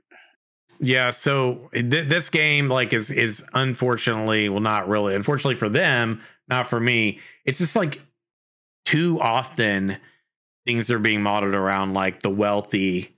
You know, someone said something on a video once that I had posted about it's basically made for the professionals, the people that, work, have gone through school, they've gotten whatever, they've got stable income, and they can just dump it in, like the wealthy person's game, like the person and by wealthy, I mean, you're not fresh out of like school, going through college or whatever. $100 a month of disposable income. You could, if you wanted, you could dump that money right into the game. And that's more and more often what it feels like, is that's kind of where we're going with a lot of things, both mobile and otherwise, which is what they call the whales a lot of times too. When we talk about whale, that's a lot of what people are talking about. But so this one comes from Scribbles, right? He sent this to me and I was like, this is interesting. Yahaha Studios raises $50 million for a no-code game creation metaverse. I'm really hating the word metaverse these days. Yeah. I'm really not liking it. It's just up in that NFT domain of like, I'm just like, but this one, I'm like, I don't know how good of a game, like how deep of a game you might be able to make with this, but have you all even heard of this? No code? As in they're not going to code anything? So my perspective is this seems like what they're going for. And I mean, I just feel like it's a matter of time before we got to a point where someone's going to try to achieve this anyway. I think, what is it, Weebly or whatever it's called? It's like a drag and drop website sort of thing. Developed. Yes, right. I know exactly what you're talking about. So I feel like maybe what they're trying to do is like that, but for gaming. It sounds like it, because if you read the press release, I just scanned it. Yeah. And it talks about having every user be a content creator. So it sounds to me like what they're doing is they're building a module-based system where anybody can come in with no programming experience and drag and drop things into the game and create their own unique experience. Which that it's kind of it's not necessarily true that it's a no-code game, because someone, i.e. the developers who are building the platform, you still have to code. Like, you can't get around that. You have to code. Mm-hmm. Which is a good point in chat too. This exists in engines like Unreal Engine 5. To a degree, blueprints are kind of like that though, but I still feel like it's more like the Weebly approach. And you're going to be limited because you're going to be using modules. I'm trying to remember this game. It was a Stadia game, I think. And they were trying to do something sort of like that, where you could go in and you could like create in this like fishbowl a game. And you could use like their their blueprints, their modules, whatever you want to call the interchangeable. Tailspire's doing that, you know. Yeah, sure. Yeah. Right. So I do want to say something about blueprints very quickly because I am actively building a game in Unreal 4, and we're using blueprints for our game. Blueprints are really cool, but they are extremely limited. Yes. Because you can only do certain things within the parameters of that. If you want to do custom cool shit, you have to have a programmer who knows how to come in and add code to that. And that's the same issue they're going to have with this, in my opinion, because you're going to have the same problem. It's going to literally be, we got the modules, we got the little chunks. Okay, no problem, Nathan. I'll be right back. Yeah, they've got the chunks, they've got these modules, they've got these like plug and play things, but you're never going to be able to, you're not going to have a true customized, like tailored experience around someone's vision, because they're going to be working out of these little it's a cookie cutter approach. Yes. And the problem with that is you start to have too much of this one and the same dynamic. It's, you know what I mean? It's going to be like, we've made a shooter, but you jump in and literally everybody's making BRs or something. Like, it's going to feel like another one of the same. And there's only so much customization they're going to be able to allow you to get away with. Right. I don't think it's going to be that, you know, like, I don't think it's going to be that amazing. I think it's going to be great for something simple.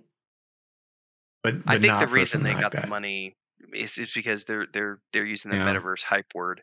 I hate that. I hate it. Everybody's jumping on that NFT metaverse bandwagon right now. If you use that terminology, you and I both know an individual who will remain nameless, who I kind of chuckled when I was in a meeting with that person, because the whole thing was, well, I know I'm not going to be able to get money on Kickstarter, so I'm going to go do NFTs instead. And I just went, so the whole, you're basically saying my game's not good enough to get money on Kickstarter. Yes. But if I slap the NFT title on it, I can get money, so I'm going to do that. Oh gosh, dude, it's the biggest. Yeah, it's we do. That shall remain nameless, but if you're ever watching and you know who you are, you're a fucking joke, dude. I'm gonna say it. I don't care how it's taken. It's easy and scummy from my perspective on too many levels, and it's just not fucking honest to the people. So no, well, you got to build a good game first. Yes. We're talking about NFT. Just using that word as a popular word. As a way to get funding. Like, I'm going to build an NFT game that's in the metaverse, and investors go, new hot item. Here's $50 million. Like, that's what everyone's banking on right now with this NFT craze, and it's just. I don't like it, man. It sucks. It does. Well, maybe it gets a little pressure off the MMOs. In my opinion. Getting, completely devastated by Kickstarters. Maybe the NFT market can become its own little thing, right? And separate themselves from. Well, we talked about that, right? Like how Kickstarters talked about. I think we talked about it a couple weeks back. They're going crypto. Yeah, well, like, fuck, man, forget. I mean, a lot of like game devs aren't going to even want to touch that. I don't think. Like, I don't think they're going to probably want to do that. But we'll have to see what. Well, the future holds. Here's a quick little insight into my brother and I having had some conversations about it. We're not doing any of this with what we're currently working on, but we have absolutely already talked about, because we're trying to get all of this stuff wrapped up by middle to end of this year and have it all out the door. And what's the next project? And the next project is, we've talked about some things, which will probably be an online something.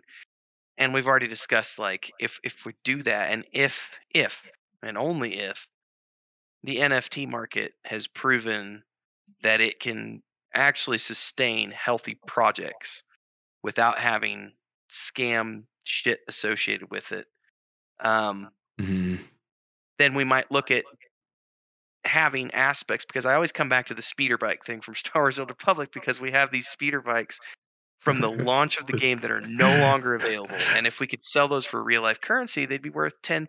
I remember when the back in the day, the red set of Ranger armor in EverQuest 1, which I cannot for the life of me remember the name of right now, but it was a red set of plate armor that Rangers could wear, and then they took it out of the game.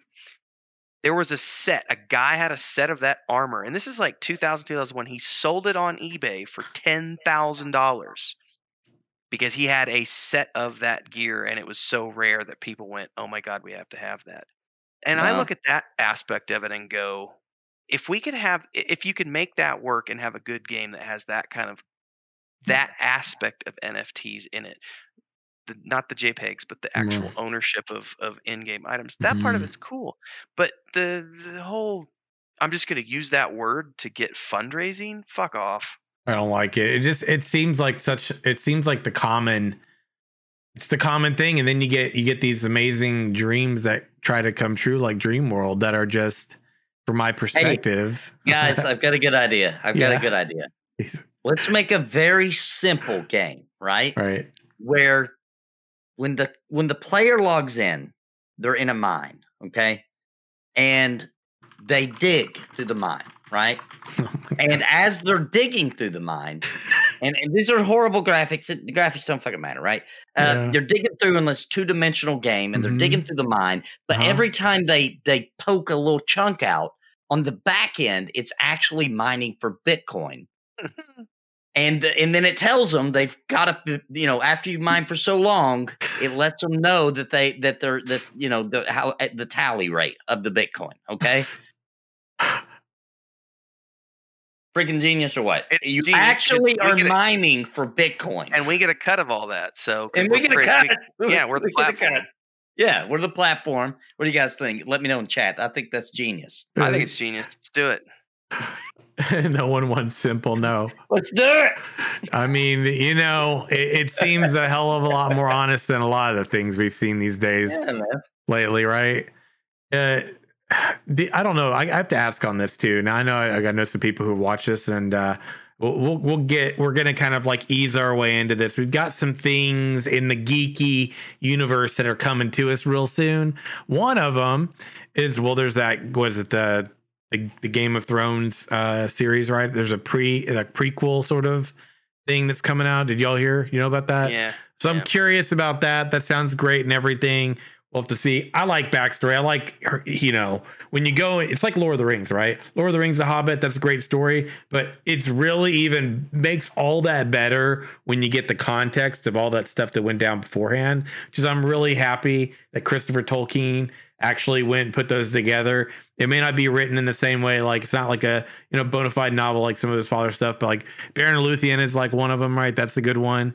There's a lot of the sons of, was it Hunir, the children of Hunir or whatever, Hunir, right? Yeah. Those are two really good ones, right? Then there's like the history of Middle Earth, which Christopher did, and so like without those pieces, like I would say this from my perspective, I haven't read them all, but from what I've read of them and some of them that I've read and the research I've done, without those that J.R.R. Tolkien's son did, without those, we would not, in my opinion, we would not have as rich of a universe of Tolkien if we didn't have that stuff. So think that he did an admirable job of keeping his father's work in the spotlight for decades, a long time. Absolutely. Because I think otherwise The Hobbit could have very well, and The Lord of the Rings could have very well fell by the wayside, because usually when an author dies, that's the end of it, but in this case, his son carried his legacy. I would also say that Brian Herbert has done the same with his father's legacy for the Dune series, of just continuing to create all of these backstories and prequel novels and tie-in novels about the history leading up to the novel of Dune. And for people who are fans of the Dune universe, that has provided them with this rich tapestry to pull from. It also ensures that any sort of content that comes out, whether it's a film or a TV show or a video game, is going to have a modern audience primed and ready, because that content has continued to remain relevant in the current era. Because even as much as we all love, those of us who are the book readers, we love The Wheel of Time, that was very much a product of the 90s. So once Jordan died in the early 2000s, Wheel of Time's over and done with. It's done. Yeah. And it's not like there's someone else out there who is continuing to create additional content in that universe. So in another 30, 40, 50 years, the Wheel of Time is going to be one of those things that was a product of its generation, and that was it. It was a thing of the past. Whereas Christopher Tolkien did a great job, even though, yes, the Tolkien enterprises were often very protective of what they were allowing to be produced in terms of other mediums outside of the literary. The stuff that we have gotten has been, I think, very good as a whole. Every video game that I've ever played in the Lord of the Rings universe has been a great game. Every film I've ever watched has been good. The animated films were not so great, but that's another story. Again, product of the times. It was a long time ago, and I watched those too. Yeah, where there's a whip, there's a way. You know, there's some they're really cheesy songs and yeah, but I love all things Tolkien. Sorry, I got sidetracked. All good. So I was gonna say, was it was 70 something when that came out or whatever? Mm-hmm. The old Lord of the Rings. You remember that? It was like there was two, right? There was The Hobbit and there was like the Lord of the Rings, if I'm not mistaken. Well, there was The Hobbit that was done by an independent thing, and then we had Saul Zaentz came along with production company, and they did the Lord of the Rings film, which was it only made it to Helm's Deep and then nothing else. And then another company came back and did the Return of the King later. And so you have three wildly different films that make up The Hobbit, The Lord of the Rings, and Return of the King, because it's like, you know, it's all done by different people. Was it over the 70s? Yeah, cheesy songs, crazy animation. But I will say that like the films, the Saul Zaentz films, and he's not the animator. I'm blanking on the animator. He did Wizards and a bunch of other stuff, which are fun, quirky things from the 70s. But that film inspired Peter Jackson in there's so many scenes that he literally took that animated film. Like the one that always stands out to me is when the hobbits are hiding underneath the root of that tree and the Nazgul comes riding through and they're not quite out of the Shire yet. That is like scene for scene directly from that animated film. I remember that one too. Yeah. So did you all see the so this is where I'm going to bring it full circle back to the conversation of Amazon. We talked about, like, I believe they just kind of a botched New World. Okay. Like, I think they'll do a good job publishing. What's it called? The one that's coming out that we just talked about earlier. Lost Ark. Lost Ark. Yeah. I think but that's, again, they're not like, it's not like they're developing it. They're just publishing it. Right. And then New World, on the other hand, they're developing, right? Keep in mind, everybody, back in the day, we had news we were talking about. What was it about? That they were going to be working on a Tolkien universe game set in the earlier ages, that they had the rights to do that, as well as a series. Series is on its way. They have done a good job, in my opinion, with a lot of their shows. The Expanse finale was freaking awesome. I have not watched it. It's good. I waited for all the episodes to come out, and I'm getting ready to binge watch them. Yeah, if you like it, it's good. And I mean, it's based on books and all that stuff. I haven't read them or any of that, but I actually really enjoyed The Expanse as a series. So they've done a good job with that. In my opinion, I haven't read the books, although I did realize why it was that the actor he wasn't there. I found out about it now. Yeah, I was like, damn it, dude. Season. Yeah. We couldn't just make it for 2 more damn episodes of filming. We had to. Oh, it's actually frustrating. So anyway, anyway, I'm gonna leave that alone. That frustrates the hell out of me. But it's a damn shame because he's supposed to be there for that part, and you find out about it. Anyway, I think they did a good job with the Wheel of Time. I didn't read the books yet. Do plan on it in my abundant spare time. I will eventually. Catch me in 10 years, probably. I'll still be chipping away at it. But the long and short of it is, as far as series go, I think they're doing a good job. They're doing a good job with some of the Boys is good as well. I mean, that was a curveball. I was like, I feel like it was one of their earlier shows. Shit. One of their earlier shows, which is already off the air, but I feel it was very good. It was The Man in the High Castle, which that was Amazon Studios when they were first starting to produce. That was one of their first big, like, sci-fi type shows. It's not really science fiction. It's more speculative fiction with, you know, time travel and different timelines where the Nazis, and it was really good. So I think that Amazon does have a good track record with TV shows. Is this real? Did you guys check out that link? Oh, I've been reading it. I've been reading about that for the last 3 days. And it reminds me so much of what I went through personally as an individual with people who thought that they owned the Saga of Lucemia intellectual property. I heard of this. When they never created anything about it, and it was done 20 years ago. Like, some people just don't understand copyright. Well, dang, though. Like, you bought a pack of Skittles, you thought you owned the company now? Like, come on now. What is... Hold on. I'm just going to get a red bag with rainbow colored dots on them, and I'm going to put a sprawling display of rainbow colored dots, hit all the spectrum, all the colors, and I'm going to call it Frittles. And I'm gonna make 100 of these really cool prints for you to collect. They'll be worth a lot of money one day, I'm sure. I'm sure you all feel like wasting your money on my woman's garbage is another person's treasure, I suppose. To each their own. I consider it the fancy garbage, as I like to say. I'm going to start taking a picture of the toilet when I'm done. And I'm going to post those as NFTs. There my couch, it's trendy. People like it. I'm sure people... you got to make sure that you use a black light when you take those pics. Right. No, Red Pill, you've got the clean. You got the clean shots. We'll take those. We'll do some limited copies of things. They won't be on any kind of website. But let's talk about it. Amazon did tease. No, not anything weird like a couch story that people make up. But while we're doing a dark sim emote in chat, there's nothing about what I'm talking about right now that's dark anything. Unless you're talking about that you looking backwards after you're done at your NFT creation. Well played. But fucking bullshit, but well played. Oh god, dude. Here we go. We're going to link these in chat. If you're not sure what the announcement is, there's a teaser video for what is now got a name, the Rings of Power. Yeah. Pretty cool. I mean, it definitely is a spoiler alert to what they're probably going to be showcasing, but that's cool because there's a lot of story. Yeah.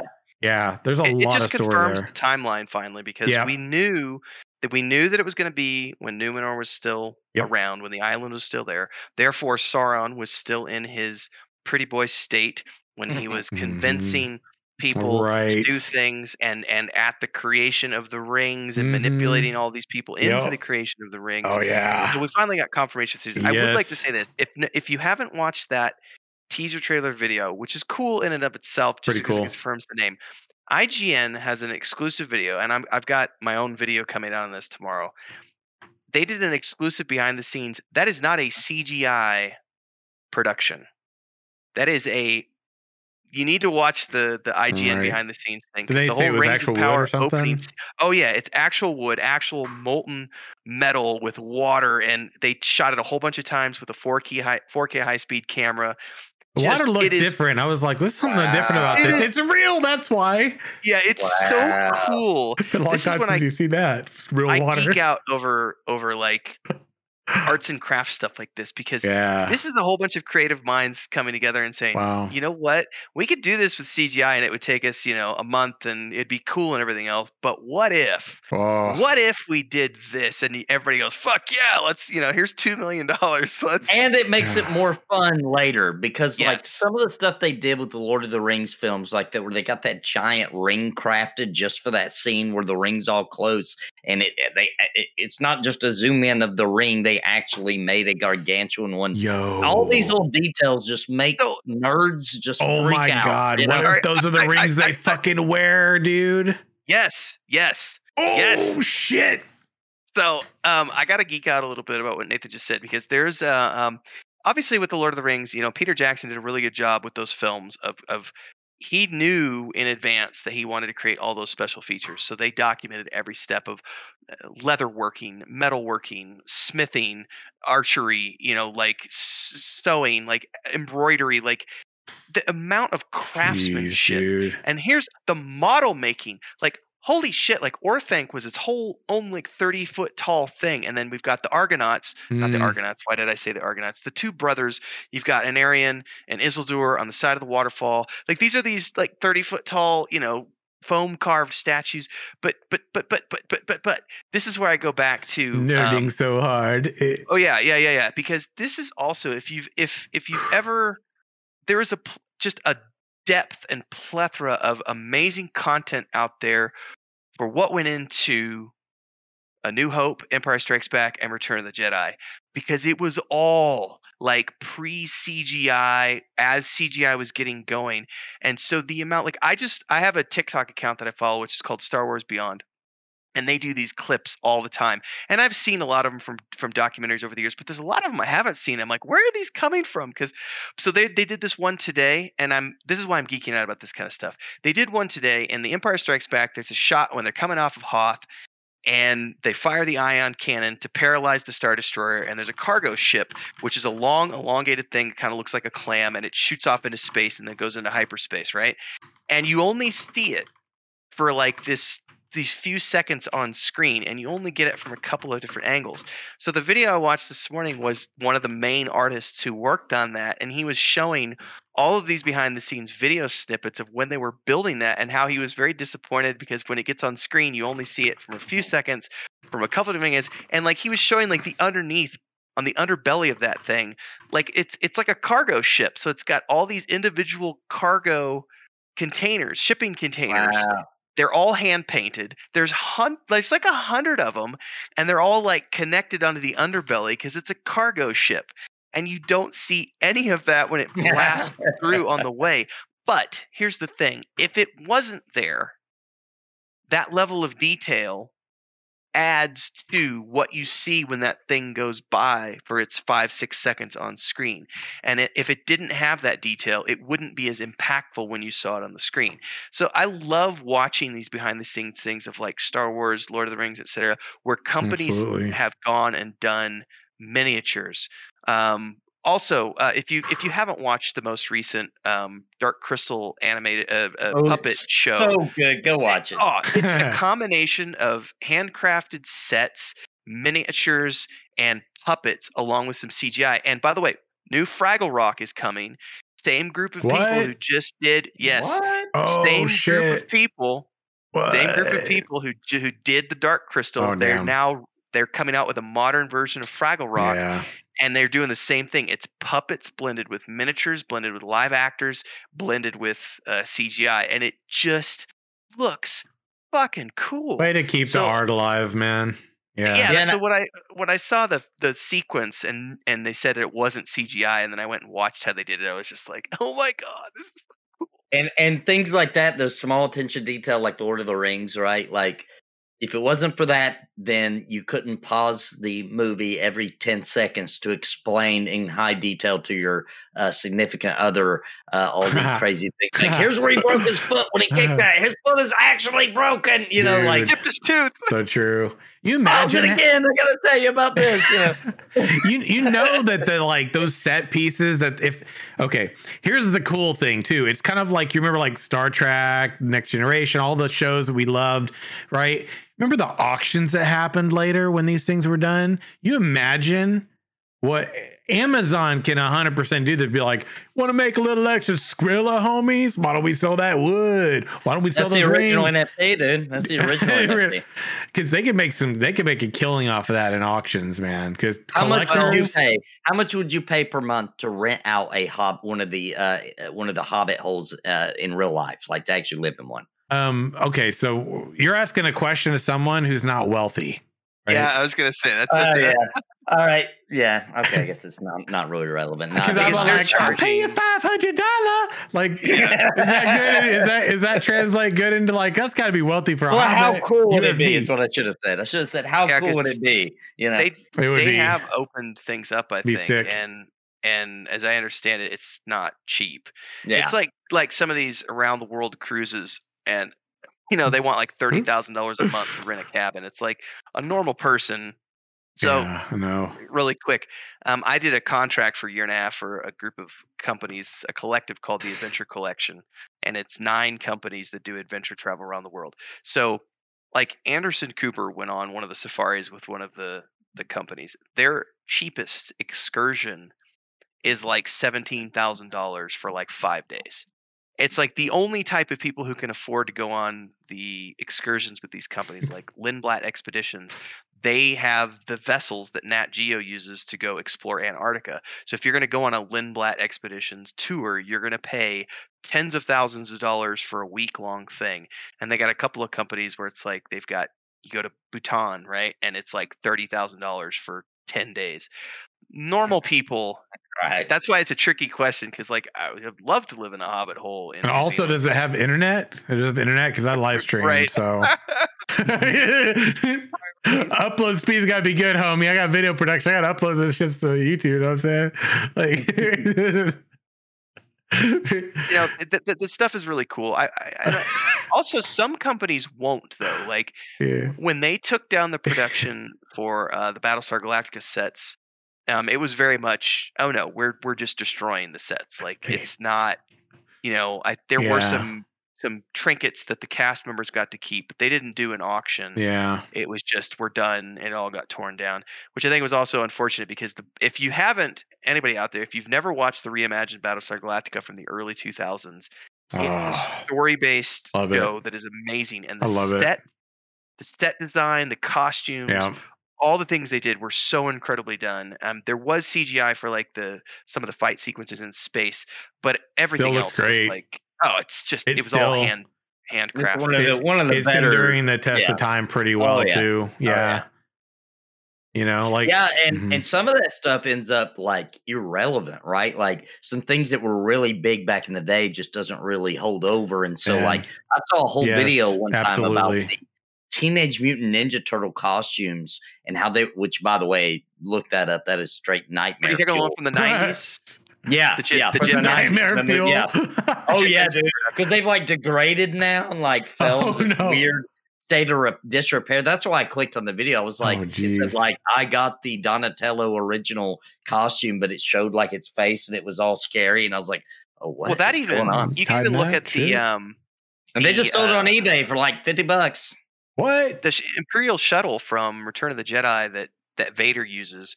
One of the videos I watched recently was showing that, and it's on display, in a museum.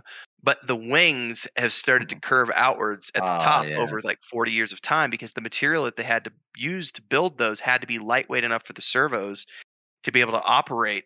And so it's not a very good material. And so after 40 years, even in a protected environment, the edges have started to warp. But by the way, technological wise, so Jim Henson's company, that was the last project that Jim Henson worked on before he passed, was the first Teenage Mutant Ninja Turtles. Really? If you've never watched those movies from the 90s, the animatronics for those, they're full-size puppets. Good.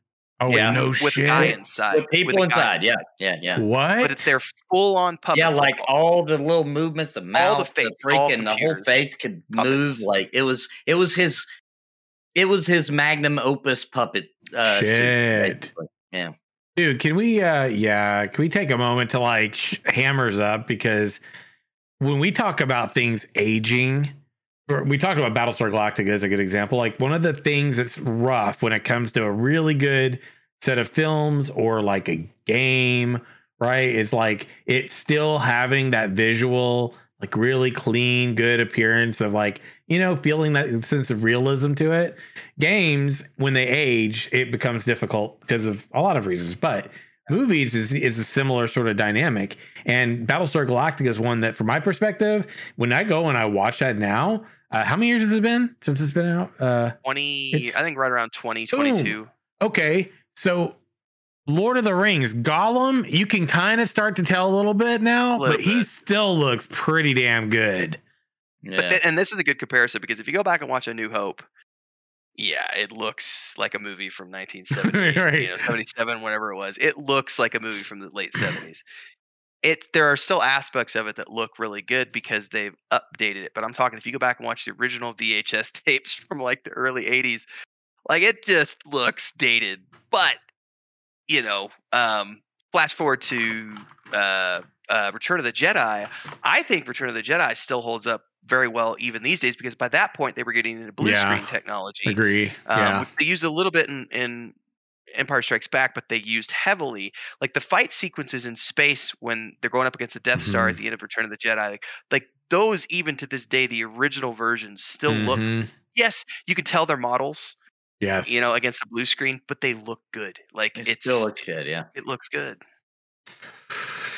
Oh man, I hope this Lord of the, like, a lot of people were saying, like, I saw some comments in chat too, like Sparrow and I think some Frozen, maybe Narrow or whatever, were in chat talking about this. And I agree. It's weird when you don't hear, when you get so used to the voice of like Galadriel or something, for example. Y'all think that was her? I think that was her. I think it was probably the younger version. Yeah. Y'all got to think though, man. She's OG. She is like as OG as it gets in that universe. This is also why I don't understand the people in the modern day who are like, Tolkien was such a misogynist because women didn't have big roles in his books, and they weren't like. Are you fucking kidding joking? Me? Like Galadriel is like the biggest badass. She's a fucking badass, dude. Like, if anything, I feel like okay, in the period of the Hobbit and like Lord of the Rings, she doesn't get to. You don't get to like. But she is like, she's not a main character. No, but she is like one of the biggest badasses in that whole universe, dude. Sauron at bay. It's like even explicitly explained in the book that Lothlorien is safe, and even if Sauron, you know, it would eventually fall. You know, if Sauron was to get the ring back, but she would still be able to hold out for probably thousands of years with the ring. She's a badass. Because she's a badass, you know. She's strong, similarly man. with Elrond, you know. She's imbued with the light of the trees. That's how far back she goes. Like she's like Glorfindel level badassery. Like, and they're like the fucking heroes in this universe, in my opinion. Like so anyway, I'm excited because her character is one of the ones I'm like looking forward to see navigate through all this, because I feel like she's like one of those foundational characters that literally witnesses so much. Like, she witnesses like almost everything. Yeah, but she also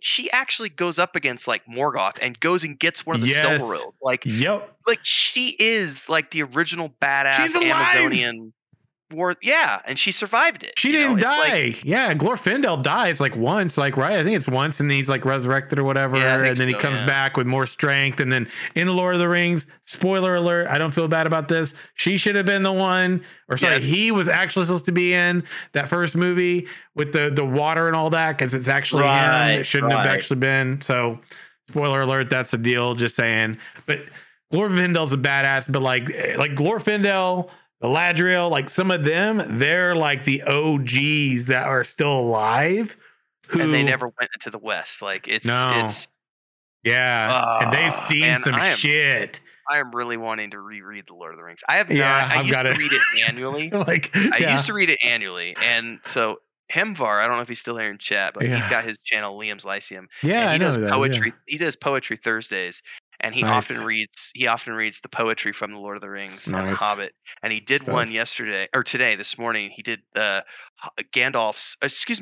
Bilbo's short snippet about Strider, all that is gold doesn't glitter and all that stuff. And it was just like I got tingles when I heard it. I was like, oh my God, I haven't read those books in probably 10 years because I used to read them annually and then just have it. And I'm like, I feel like this year would be a good year to reread the Lord of the Rings and the Silmarillion to prep myself for what's coming in September. See, me and my kids did it last year. Do all of them.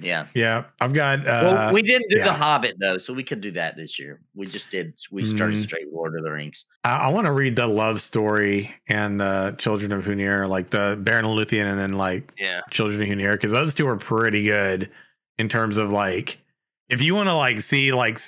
Well, not the Children of Hunir, but like the Baron of Luthien. That one's actually, you don't know it. If you all probably know it, but if you don't know this and you're listening or whatever, that one is like the heartbeat piece to the whole Tolkien universe. Because if you don't know this, on Tolkien and his wife, when they passed, on their headstones. Yes, Baron and Luthien, baby. Yeah, are those two names, because it was like, So when I was 19, really cool. My first trip out of the United States was a pilgrimage to Oxford and the Eagle and the Child Tavern, where C.S. Lewis and Tolkien met, and I went to Tolkien's grave, and that was my first trip out of the States. That's how big of an impact Tolkien had on me growing up. Was like when I had the opportunity to go, I was like, I'm going to England, I'm going to Oxford. I'm going to go to the same tavern, and I'm going to sit in the same room with the same fireplace where these guys wrote Narnia and Lord of the Rings, and I'm like, go to his grave. And it was just like, it was for a 19-year-old kid, it was an experience, because also you could legally drink. So it was like, I'm over there and I'm like drinking cider and eating shepherd's pie, and like just the inspiration that I felt. I'm not going to lie here, like sitting in that room, I can still feel it today. Like the inspiration from a creative standpoint. Because it wasn't just those two guys. There were a bunch of other writers that were involved in the Inklings. But great ones too. Think about this for a minute. This is, I'm geeking out a little bit more. Yeah, we are. We're totally nerding out right now. These guys existed in a world before cell phones, before internet, before cable TV, before all of these things that, as fun as they are, I'm losing my voice, sorry, and as entertaining as they are and everything else, they all suck our time away from us. Yeah. And keep us from being truly creative forces. So these guys existed at a time where they had, let's say, 8 to 10 hours a day, where instead of being sucked into a phone and social media and Netflix and all this other stuff, this right here was like going crazy with all these ideas and meeting up with other people and talking about their stories and reading each other's stories and passing notes to each other and like feeding off of each other's creativity. It's a powerful thing. Look at the debate happening in chat right now. Chat, who do you think have the highest Nerdichlorian count on the panel? I don't know about that. I just want to say this, that Renfell, I hadn't heard that story. That's cool, man. But you know what? He went on his pilgrimage. That's what that was. True. That was his pilgrimage. True. Pretty nice. I need to go on my pilgrimage. Oh man, dude. Yeah, once you head out the door, you never know, though. Well, that's another. Then we get into another Tolkien poem, because Bilbo had this amazing thing. You go out on the road, you never know where it's going to take you, and it's like, there is a part of me. This is the sucky part about building this, is that in today's day and age, you have to maintain a social media presence, which means I have to remain connected at all times. And I have to be creating content around this for the marketing purposes, which takes me away from what I really want to be doing, which is just creating. Yeah. I agree. That, like you've been watching. Yeah. I've been doing miniature painting now. Right. I do incarnate map making. I do the writing. And that's all I want to do. But somebody has to do all of the social media and the marketing. And that's a distraction, because it's like, it takes you away from that creative, where you want to be in the space and you're writing the characters and you're creating the story and you're being artistic, and then you have to like drop out and you have to go make a social media post, and it all becomes this fucking. I didn't mention what I'm excited about. I have now spent over 24 hours plus, but I finally got just the outline of the continents of the world, like the full-fledged. This is where everything's at. I spent like 6 hours last Saturday night. Nice. It was like 5:30 in the morning, man. When I finally went to sleep, I was like, oh no. I like looked and I was like, I got done with it. I got it done. It's beautiful. It's amazing, because now I can start to go take each continent, plug the pieces in, put all the terrain on, and I know where I want like 85% of everything to go. I got about 15%. Oh, I'm so excited, man. I'm like, but I agree, because when I'm here doing this stuff, I don't feel like I'm doing that, right? But here's the other thing. If I didn't do this, I wouldn't have any fucking friends. Yes. And also, I'd have nobody but my family. And it's the ugly side that no one wants to listen to, but it is a reality, is that communities are our friends, but they are also the people who will appreciate the art that we create.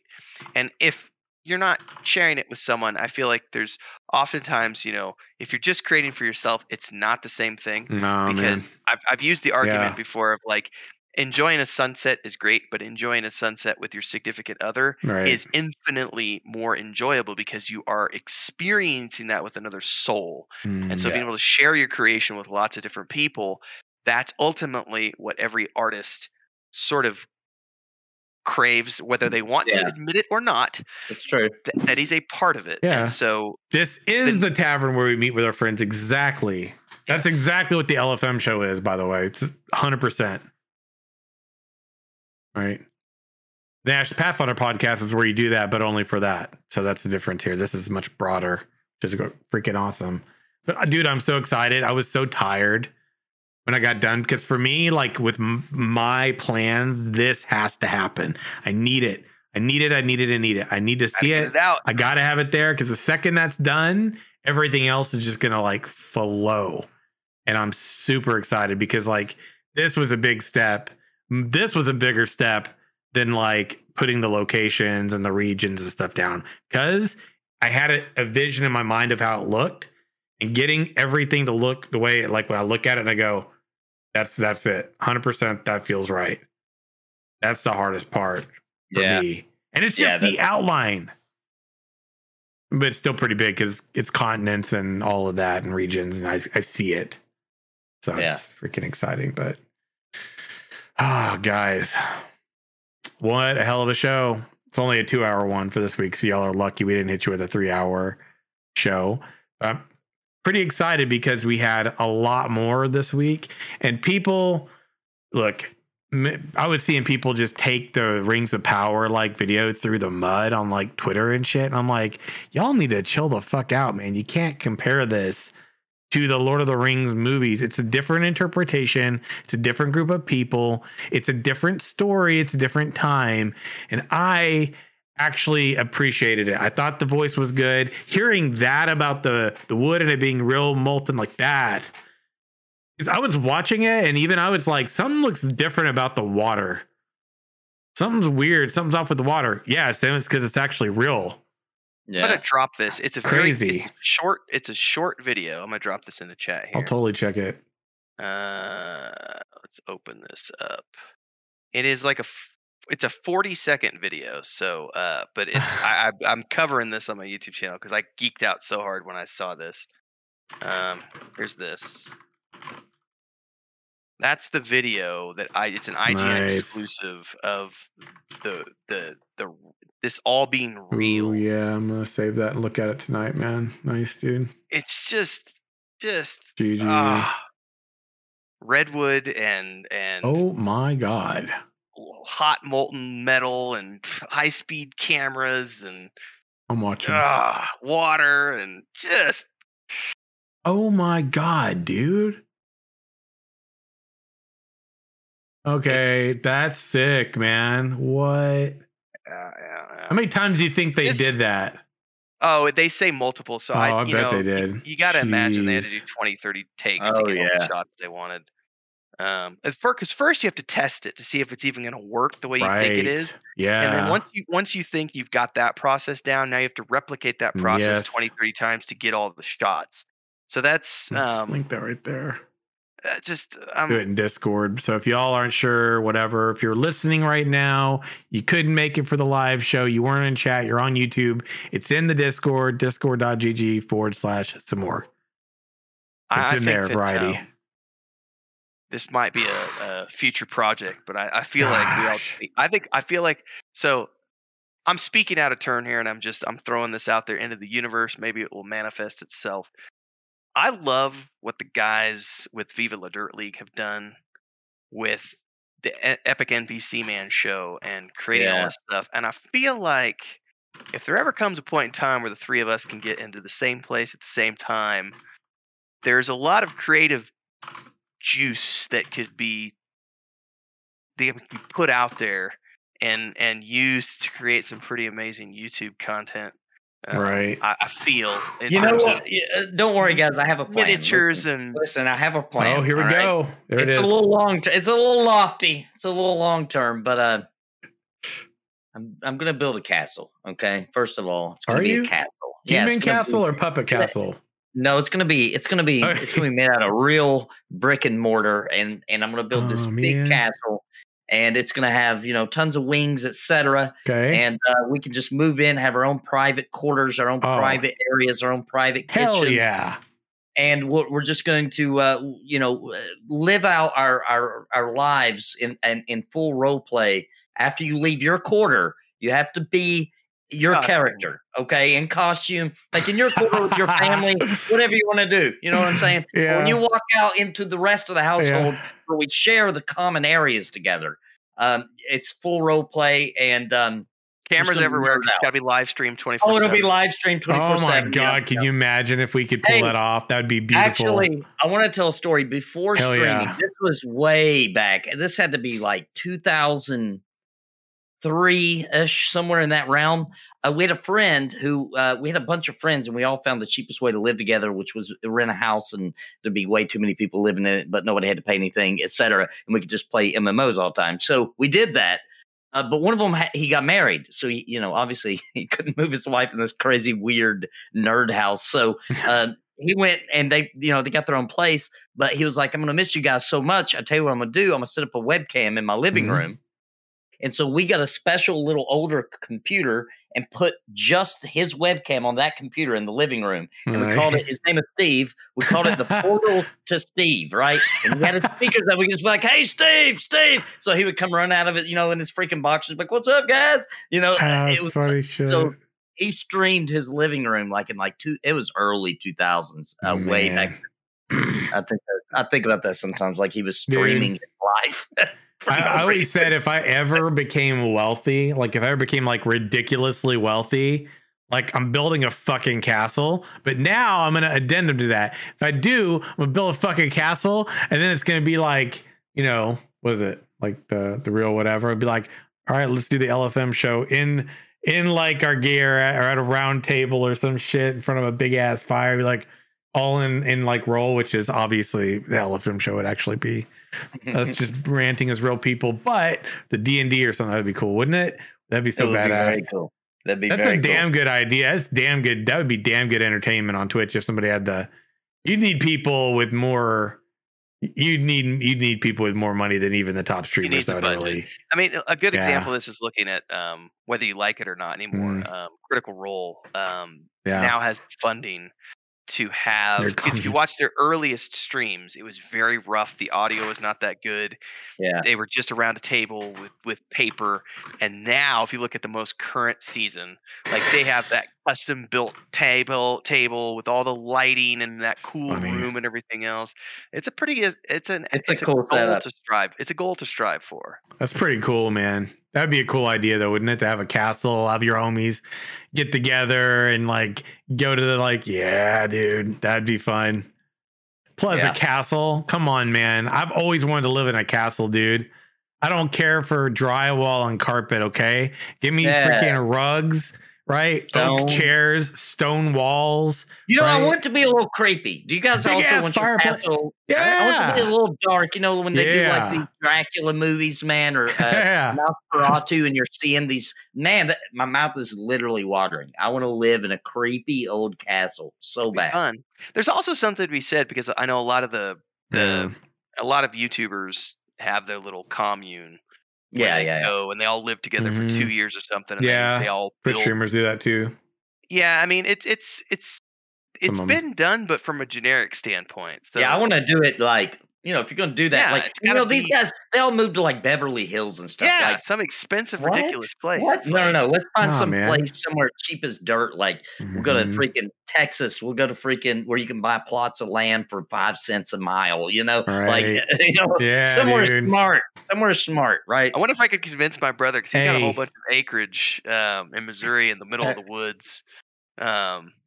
It gets a little creepy out there sometimes. Yeah. He's in alt mode, right? Because you got to respect every paladin's got a death knight. I do.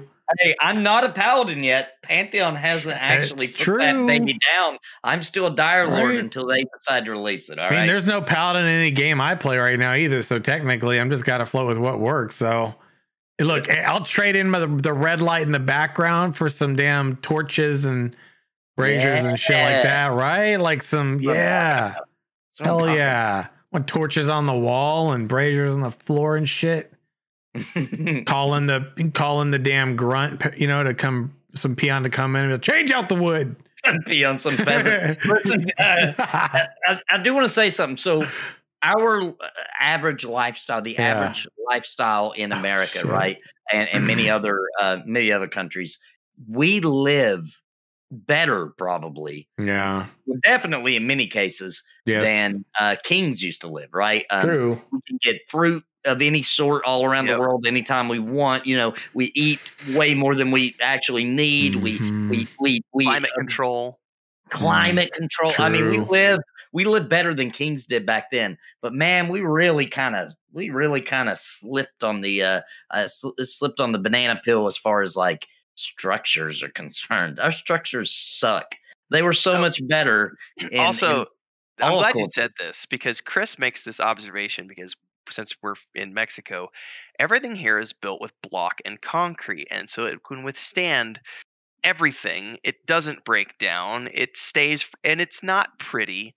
It's not structurally good for the eye, like beautiful to the eyes, but it's functional. And she always asks me the question is, why does everyone build with wood in the United States? And I go, because it's marketing. That is a consumable product that can be marketed. Therefore, houses have a finite lifespan, warranties, everything else tied into this. The housing market in the United States is very much not built to last. It's a manipulatable market designed to have cycles of 30 years. That's why a roof, if you put a roof on your home, you can get like a 25, 30 year. That's like the biggest warranty you can get for your home. It's like a 25, 30 year warranty, because that's the maximum expected life, expectancy of a home that's built from wood, which is a rotting organic substance that breaks down over time whether you want it to or not, versus stone and concrete, which don't, unless there's salt water and things of that nature. And it blows her mind why all these homes are built out of wood in the United States, especially when she starts asking about hurricanes and tornadoes and earthquakes. It's like, baby, that's a whole complex conversation. Hey man, stone and mortar or die trying, homie. That's why I don't have a place yet, man. I'm saving up. If I got to build myself a little 1x1 or something, dude, F it. Wood is, I would argue, because I grew up in construction as a third generation contractor, wood is not necessarily cheaper than stone. It's cheaper labor wise, in some cases, because it's quick to work with. Right. But stone, Mexicans build their homes for nothing. Did you see that Hobbit homes? Like, it's a thing. You can actually get a home that can literally be a Hobbit home. It can be literally put in the ground. It's crazy. As long as you don't use the Hobbit wording, the name. Yeah, I forget what they call it. I don't know if I mentioned on the show. There's a guy in Italy who's building a commune. He's building the Shire in Ireland and Italy, and he had built up this community over like 5 or 6 years and had a really big community on Facebook. And he got to the point where he was ready to monetize it. And so he was going to do an Indiegogo and all this other stuff. And as soon as he announced that he was going to monetize, he got hit with lawyers from the Tolkien estate, because his Facebook page was literally Hobbit County. Yep. And they're like, you can't do that. So he had to change it to the Gentle County, I think is what he calls it now.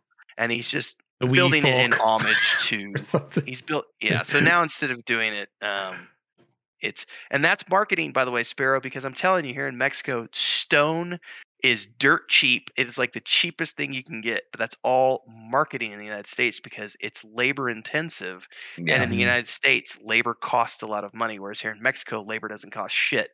So that's why you can build stone and block houses for next to nothing. Right.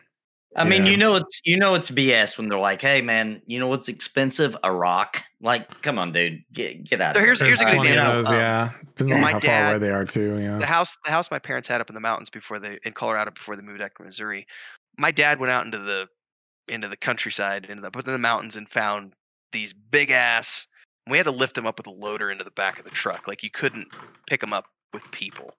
And these stones were freely available out in the countryside. However, you need heavy equipment to get them back to the house. And that's where the expense comes in. Because if you were to go to a store, let's say Home Depot as an example, and buy that slab of stone, it would be $7,000, $8,000, $10,000.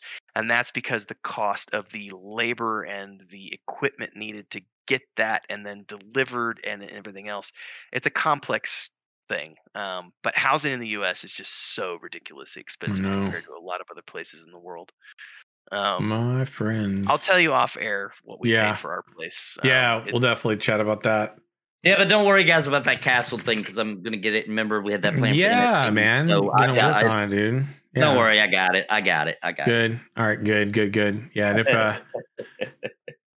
look, that's our show. That's literally all our topics for today. Those are all the things that were on the list. I'm gonna go check out this Pokemon game you mentioned though, because I'm curious about where it's at now in development. I heard about it, but I haven't really looked at it. So we're going to have plenty of things between now and next week. I have a feeling between now and Thursday, we're going to see a lot more because it seems like this year has a lot to be delivered. Like there's a lot of things that are hitting delivery or development this year.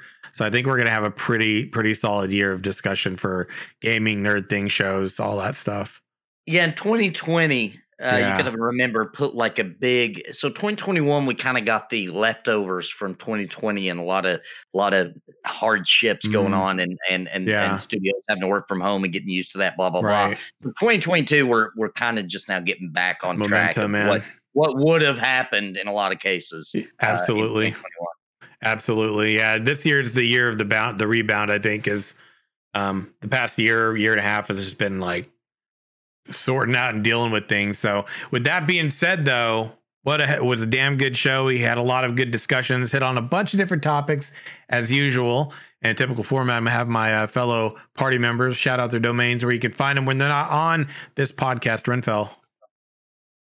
The most important place is going to be the Weave in the Void Twitch channel on Sunday nights, because that's where we're playing Dungeons & Dragons with these two gentlemen, as well as Bounty Code Sparrow, my wife, and my brother.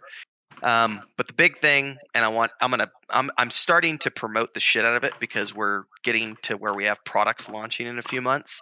So this map behind me, the Weave in the Void, is our big project. And if you want to pre-order the tabletop book, the modules, the point and click game, all that stuff, it's patreon.com/Wandering Hermits, because that's all this stuff is starting to come out this year. Nice. And we would love support over on Patreon, because you can either pre-order there or you can get into the book chapters and so on and so forth. And then if you just want to follow along with my personal shit, youtube.com/Renfail, which is all my gaming and streaming and stuff. Yeah, and if you guys want to follow my personal shit, literally, I'm going to put a little link here. That's where you go, where my new NFTs are going to be. My potty at least weekly. I'll and each one's going to be unique. I'm going to eat different meals. I'm going to make sure that you get a unique one each week. If anybody's interested in getting a very limited mint NFT collection. There'll be a little bit of mint in it. Is that admitted to everybody? It's a potty NFT, so don't eat it. Don't eat it. Yeah, go to pottyNFT.com if you guys want to check that out. Actually, you can find me on YouTube at the Nathan Napalm. And Sparrow, that's a good point. We'll do a corn one. God. That needs to be quick. We ain't like first, second edition, to get the hype rolling. But anyway, find me on YouTube, the Nathan Napalm, or Twitter, the Nathan Napalm.